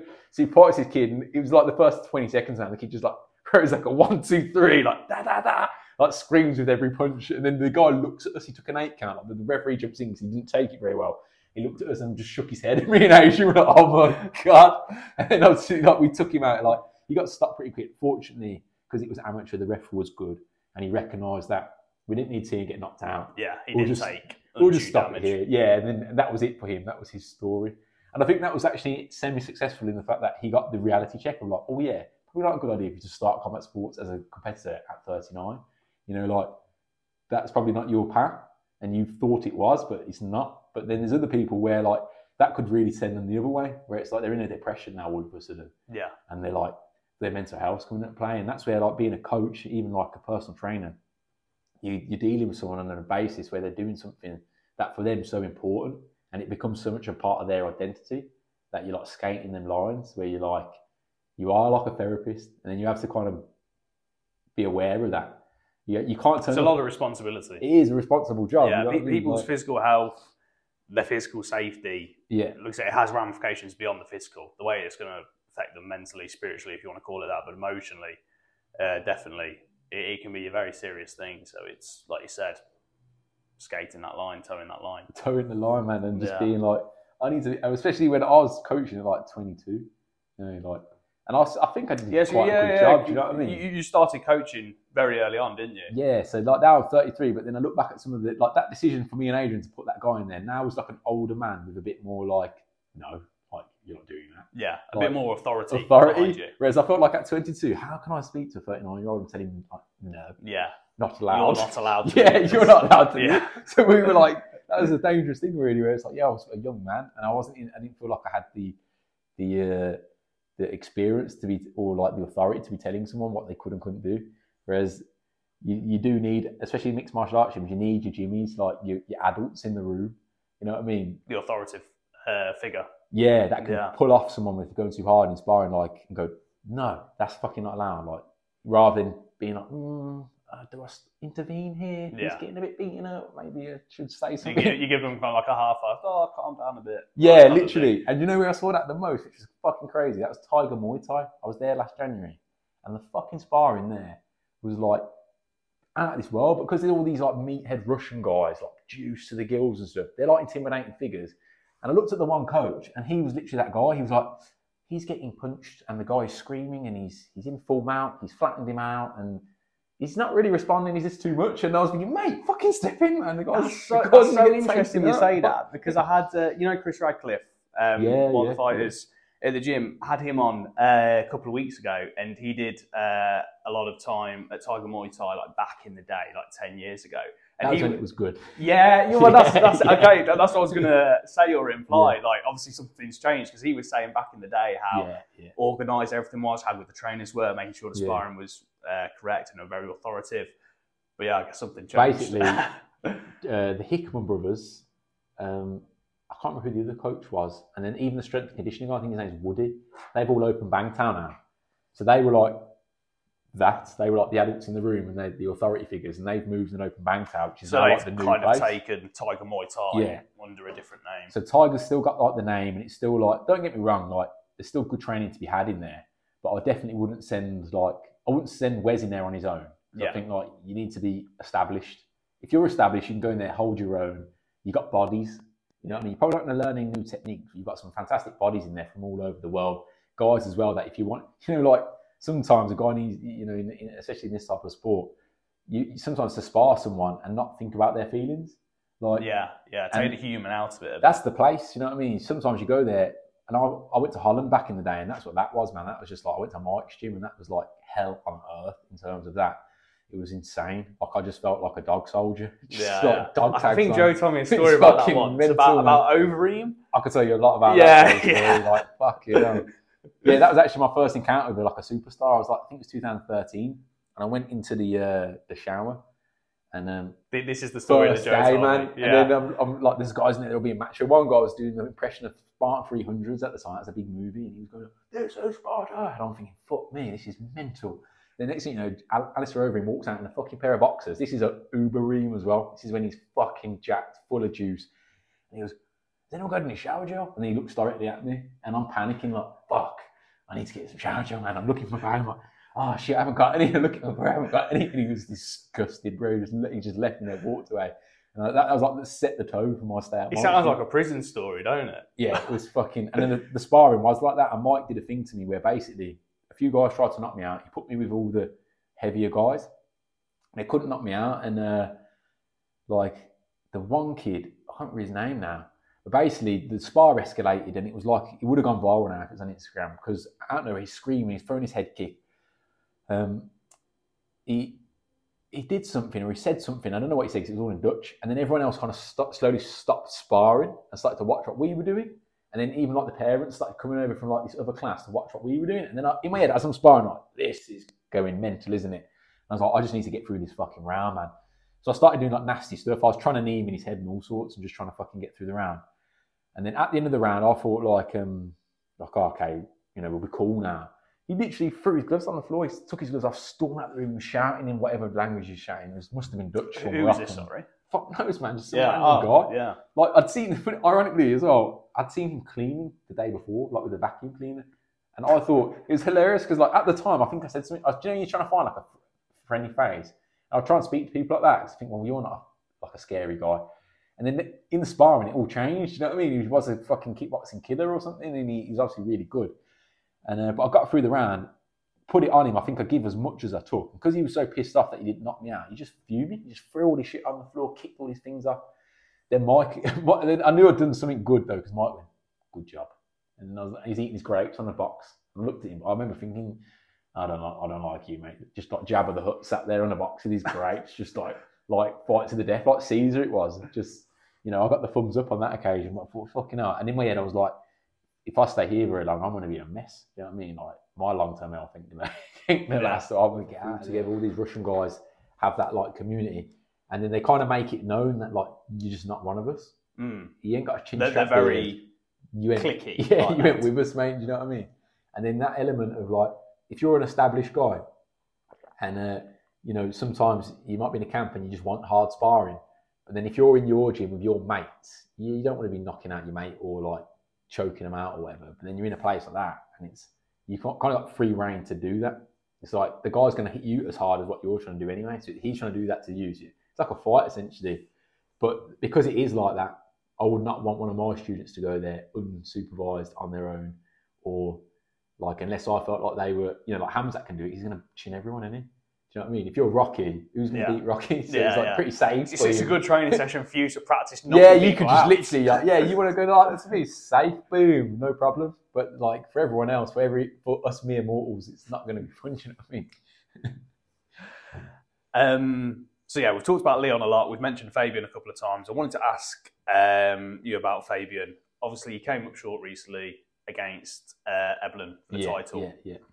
I just wanted to kind of pick your brain as to what you think Fabian needs to do to just take that next step, because obviously he's at that level now where he is at a championship level. Yeah. Is it a case that he just came up short and it's just working himself round to another crack, or do you think there's something he needs to do specifically to take him up to that next level to secure that title? I think his next fight's going to be the make or break. I can't give it away. I don't think it's been announced yet. But basically, the only way I can describe it, he's fighting like a budget Johnny Eblin. It's like Johnny Eblin from Wish. Okay. He's good, but like he's not Johnny Eblin good, because Johnny Eblin's like a special athlete. He's physical. He's obviously very talented in terms of, like, he's physically strong, but he's very talented as well. He's actually got good fight IQ. Like, he knows what he's doing in there. Striking's good. Wrestling's obviously next level. He's the the wrestling coach at American Top Team. But then he's also got that dog in him. Like, he's just got that champion thing, because he was effectively losing that fight against Fabian, and he still managed to get the job done. He took his gamble. Do you know what I mean? Whereas a lot of guys, like what we saw with Colby Covington, he wasn't willing to take the gamble. Whereas Johnny Ebden was like, I'm getting fucked up a bit here. My face is hanging off my head. I'm champion already, but I want to keep that, so I'm going to go and do something about it. And he did. So Fabian learned in that moment as well.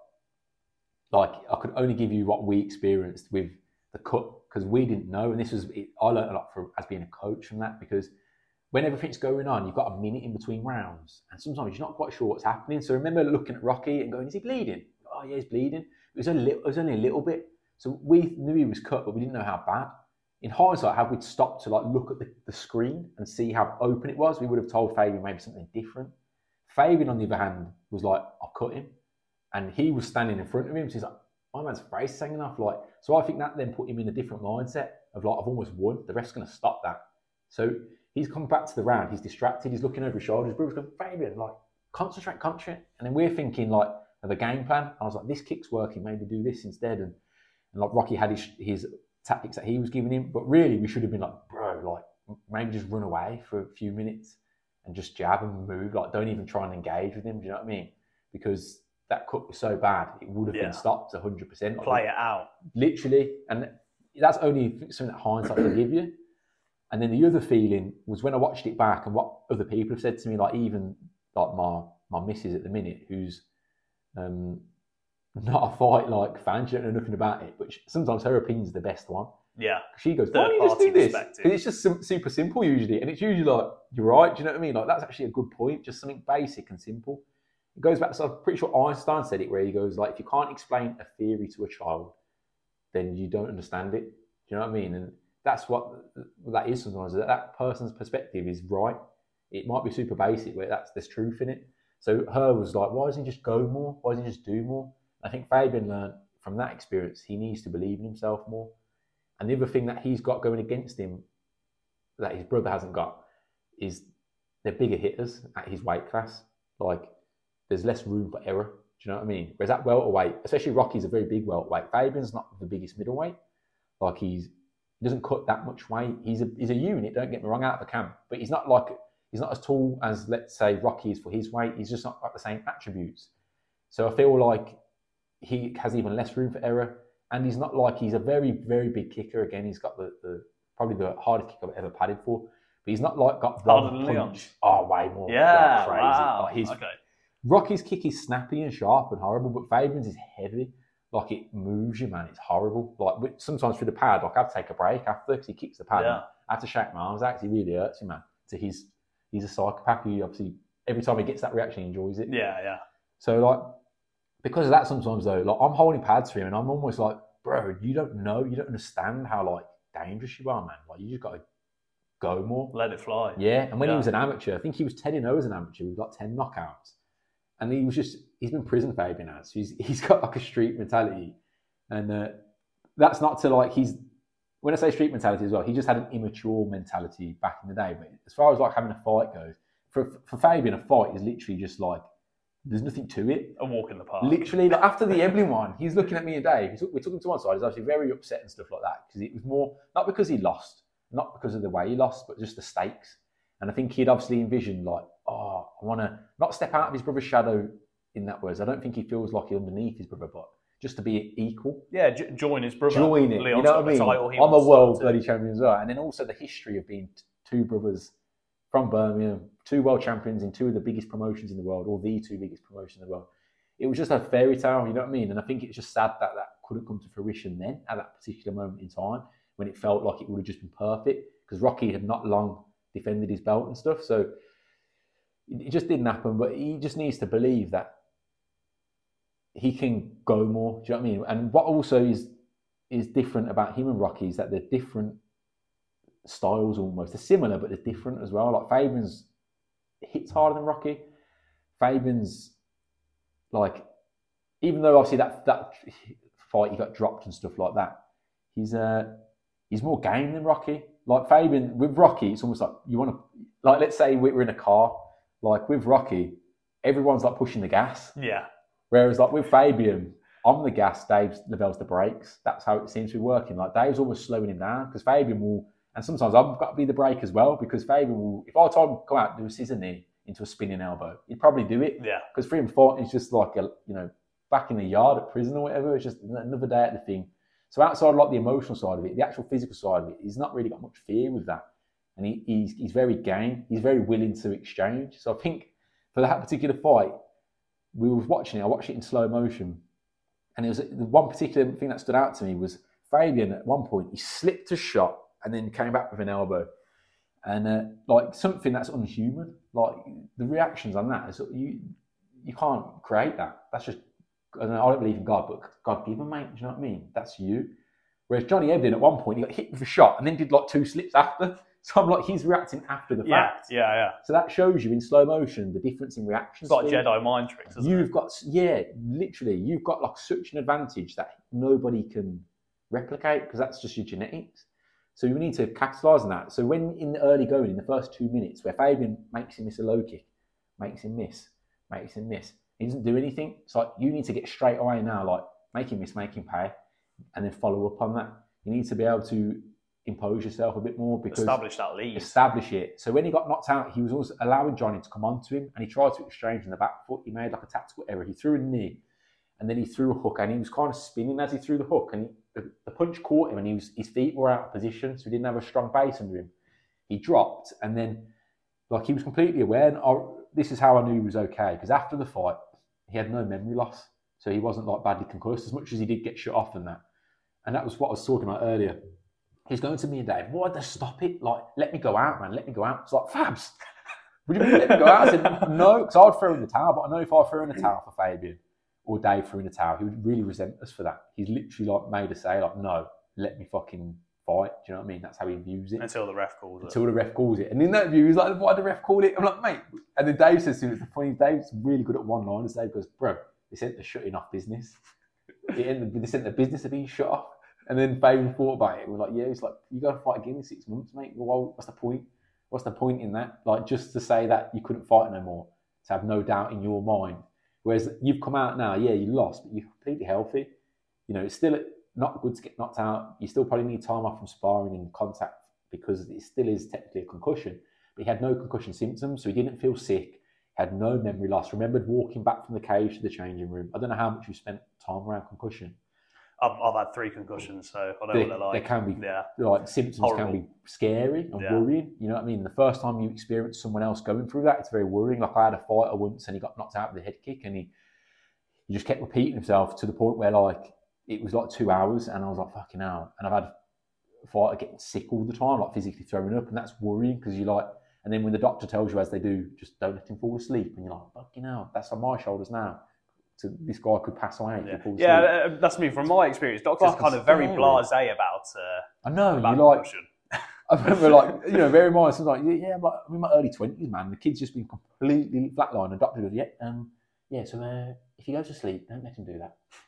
And if he explains that he feels sick and stuff, bring him straight to hospital. And like, okay, so hold on, this is all on me now. Like, what? Like, should he just go with you if it's that bad? But it's like the doctors, they don't really believe in. It's like prevention. It's more like once it's happened, then we'll deal with it. Yeah, medicine's all about curing the problem. Let's wait for him to convulse on the floor, and then we'll give him the medicine.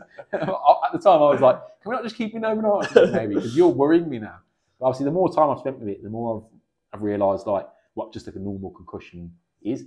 It's always worrying. It's always horrible, but I know how to deal with a person when they're in that situation, like how to calm them down, how to just ride it. You know, they're going to ask me that question, and I'm just going to have to keep answering them the same way every time. I'm going to have to keep calm because when they're in that state, they keep forgetting, so they just don't know what's going on. Like the one lady kept reliving it and kept crying and stuff like that. So going back to Fabian was like, nah, I remember what happened and that. I should have done this. He was explaining his technical sequences, and we were re-watching it at the bar. We've all got a few drinks and stuff. I don't think Fabian had a drink, to be fair. And he was showing Bradley Hill, the jiu-jitsu coach. And I don't know if you met Bradley Hill. Yeah, I haven't met him. I know. Mate, he's the best. The way he speaks, he's like, okay, so when he did this, you put your hand there. What you should have done is this. And we're like, me and Fabian and Bradley are watching him get like knocked out. You know what I mean? Bear in mind, my missus was crying because she was like, I can't see that. Yeah, I mean? Fabian's like, oh yeah, I fucking shouldn't have done that, should I? So that's his mindset on it. He's like, and that's a brilliant mindset to have as a fighter. Fantastic. And like, I'll go back to the example of like Manny Pacquiao. Manny Pacquiao fought Marquez multiple times, got knocked out, like terrible knockout, horrendous, like, you know, devastating knockout. And then came back to win however many fights after that. Like, I don't know how many he won, like 10, 11. He didn't like question his chin or anything. He maybe fought slightly differently. Maybe fought, you know, and I think he even said actually he fought more to preserve his opponent because he said he felt bad. So he felt more compassionate towards his opponent because he was like, because that happened to me and that never happened to me before. I felt really bad things. I've done that to loads of people. So then I thought, he was still able to win. Yeah. So I think he fought like Algieri and I think he dropped him 6 times, but he just didn't quite go for the kill. Whereas young Pacquiao was all about just getting him out of there. So it changed him ironically for that, but it didn't make him think about his chin.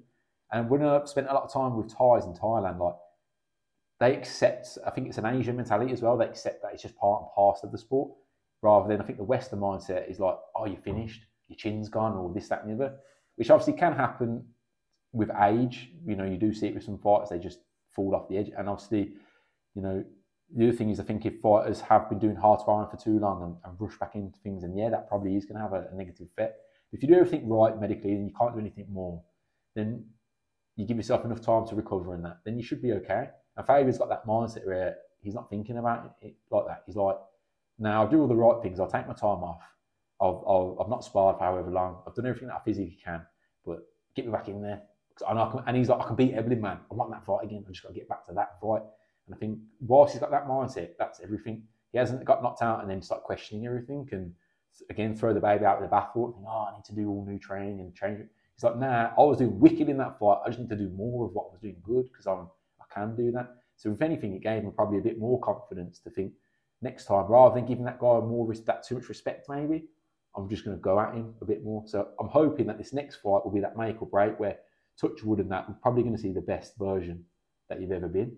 And that was the other sad thing about that fight, because we had the Masasi fight before that, and that was the first fight where I properly had a full camp with Fabs. I think I had 10 weeks in for that fight, and he schooled him. It was literally like, it was so easy. We were just there in the corner, and like me and Rocky, anything he said, we could just see what Masasi was looking for, and we had all these little codes that would say, oh, he's looking for this now, do this, step off. And some people think it was boring, but for us, it was like, man, you just literally beat a legend. One of the most prolific strikers. You know what I mean? Dangerous guy, man. You beat him in third gear, and you made him resort to like playground tactics of trying to like knee you in the head on the floor and like kick you in the nuts and stuff. Like he was resorting to tactics because he was frustrated. So that was the best version of Fabs we built on that. And then in the Evelyn fight, if you watch the first, second round, like, and take the bias out of it, you can just see that he's doing really well, and he's making Evelyn think. So he doesn't need to change anything. He just needs to do more of it. And hopefully, touch wood, will be a world champion. No, I feel pretty confident in his chances.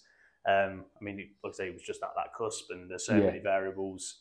Obviously, it didn't go his way that time, but I look forward to seeing him back in that position, because I think the world title it's never inevitable, but I think Fabian belongs with a title around his waist. For UK martial arts and a history for them two brothers, from nothing more, for them two brothers, it's just for what they've come from, it's just amazing. You know what I mean? Yeah. It's a positive story to look at. Two brothers that come through shit to go on to both be like respectable members of society for one, and then like world champions, money. You know what I mean? What more can you ask for? Yeah.